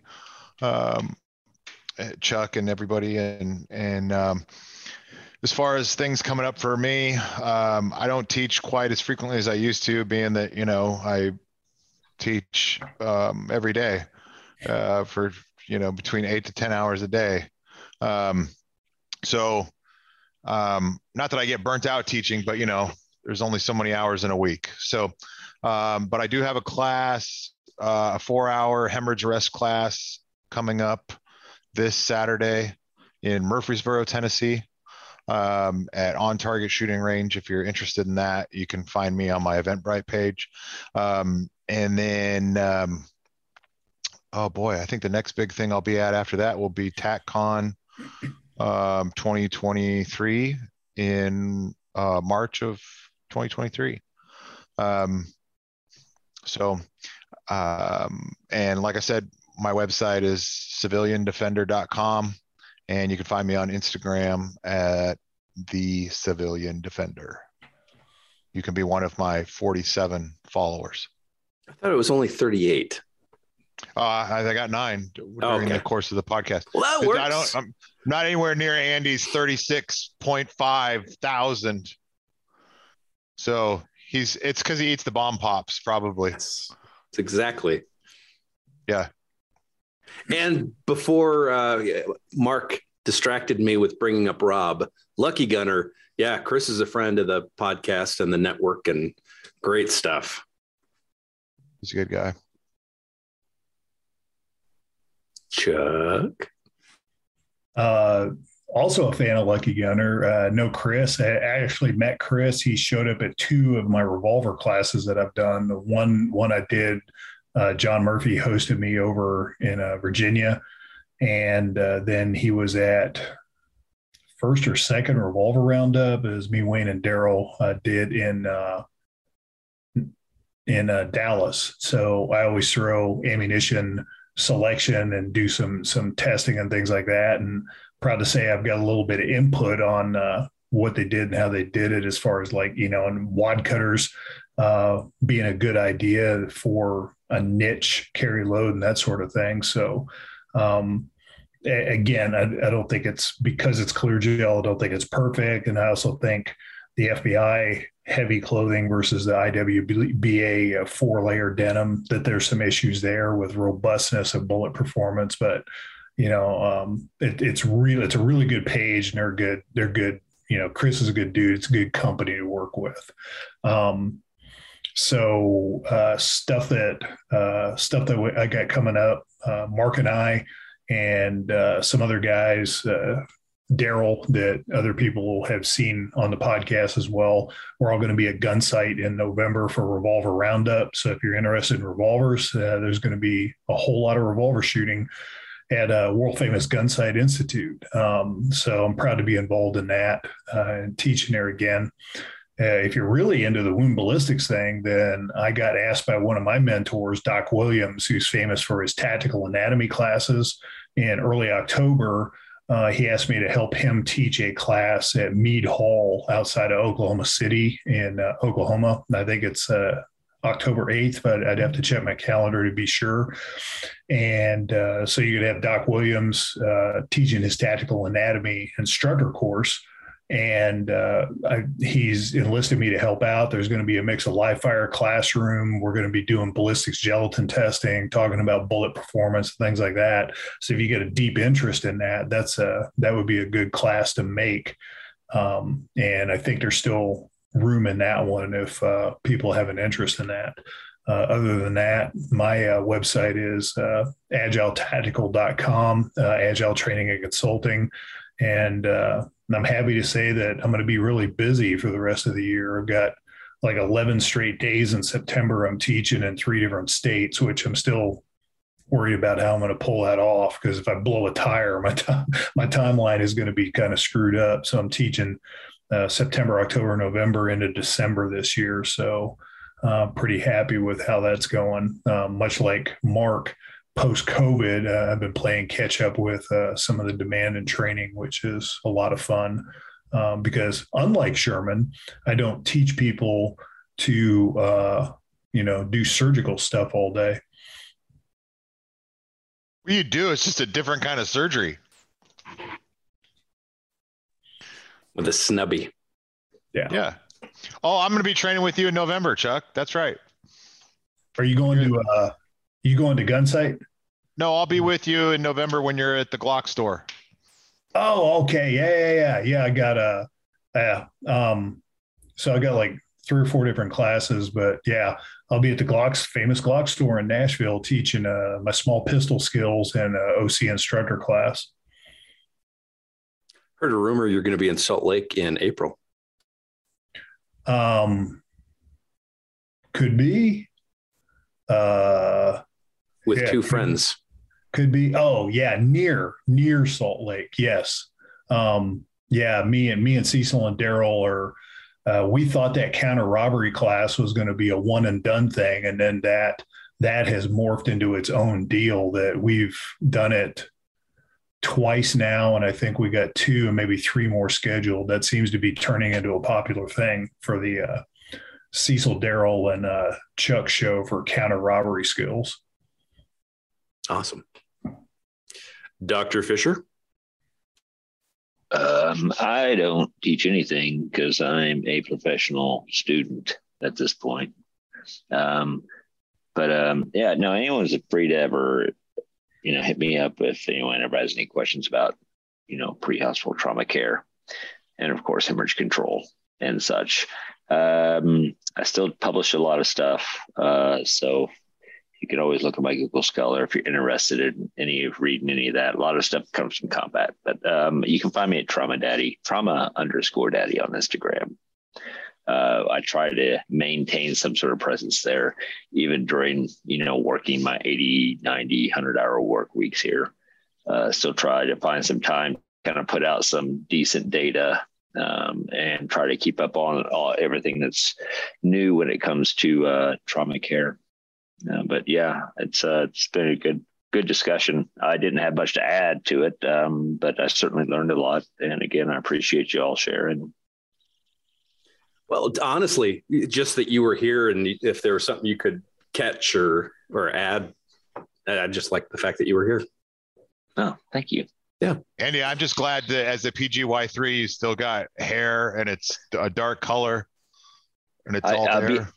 Dude, I'm going to seriously be honest. When I started intern year, I had like really a full head of hair. I have lost fucking at least 50% of my hair on top of my head since I started residency. Yeah. No joke. And my eyes have just gone to shit. Yeah. I think I'm getting ready to get bifocals. Yeah. It's no joke. It's a rapid aging process. It's fucking terrible. You bring that up and I'm trying to find, where did I put my glasses?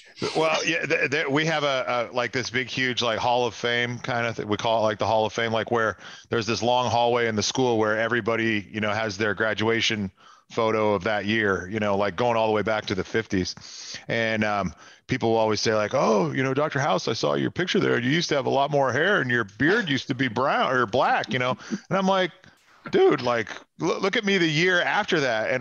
And my hair was like on a gravy train with biscuit wheels out of here. Like, I mean, there's no joke. You stay awake for 90 to 100 hours for like years at a time and burn the candle at both ends and never have a normal sleep schedule. And it rapidly ages you. So, oh yeah. I think I've aged more during this process than I did, deploying in combat 8 years. Yeah. Yeah. Like, I don't know. Maybe because I was happier in combat. I don't know. At least you're honest. Oh, shit. Well, thank you to the panel. Awesome discussion. Thank you if you were here with us live, thanks for joining us. Thanks for some awesome questions. Turns out that's a Patreon perk right there. So this was live for Patreon subscribers. Patreon subscribers got to give us some questions on the fly, got to incorporate them into the program. Worked out really well. Make sure you are supporting those sources that you have found to be beneficial. If you like what these guys had to say, make sure you're finding them on social media on multiple venues, not just one.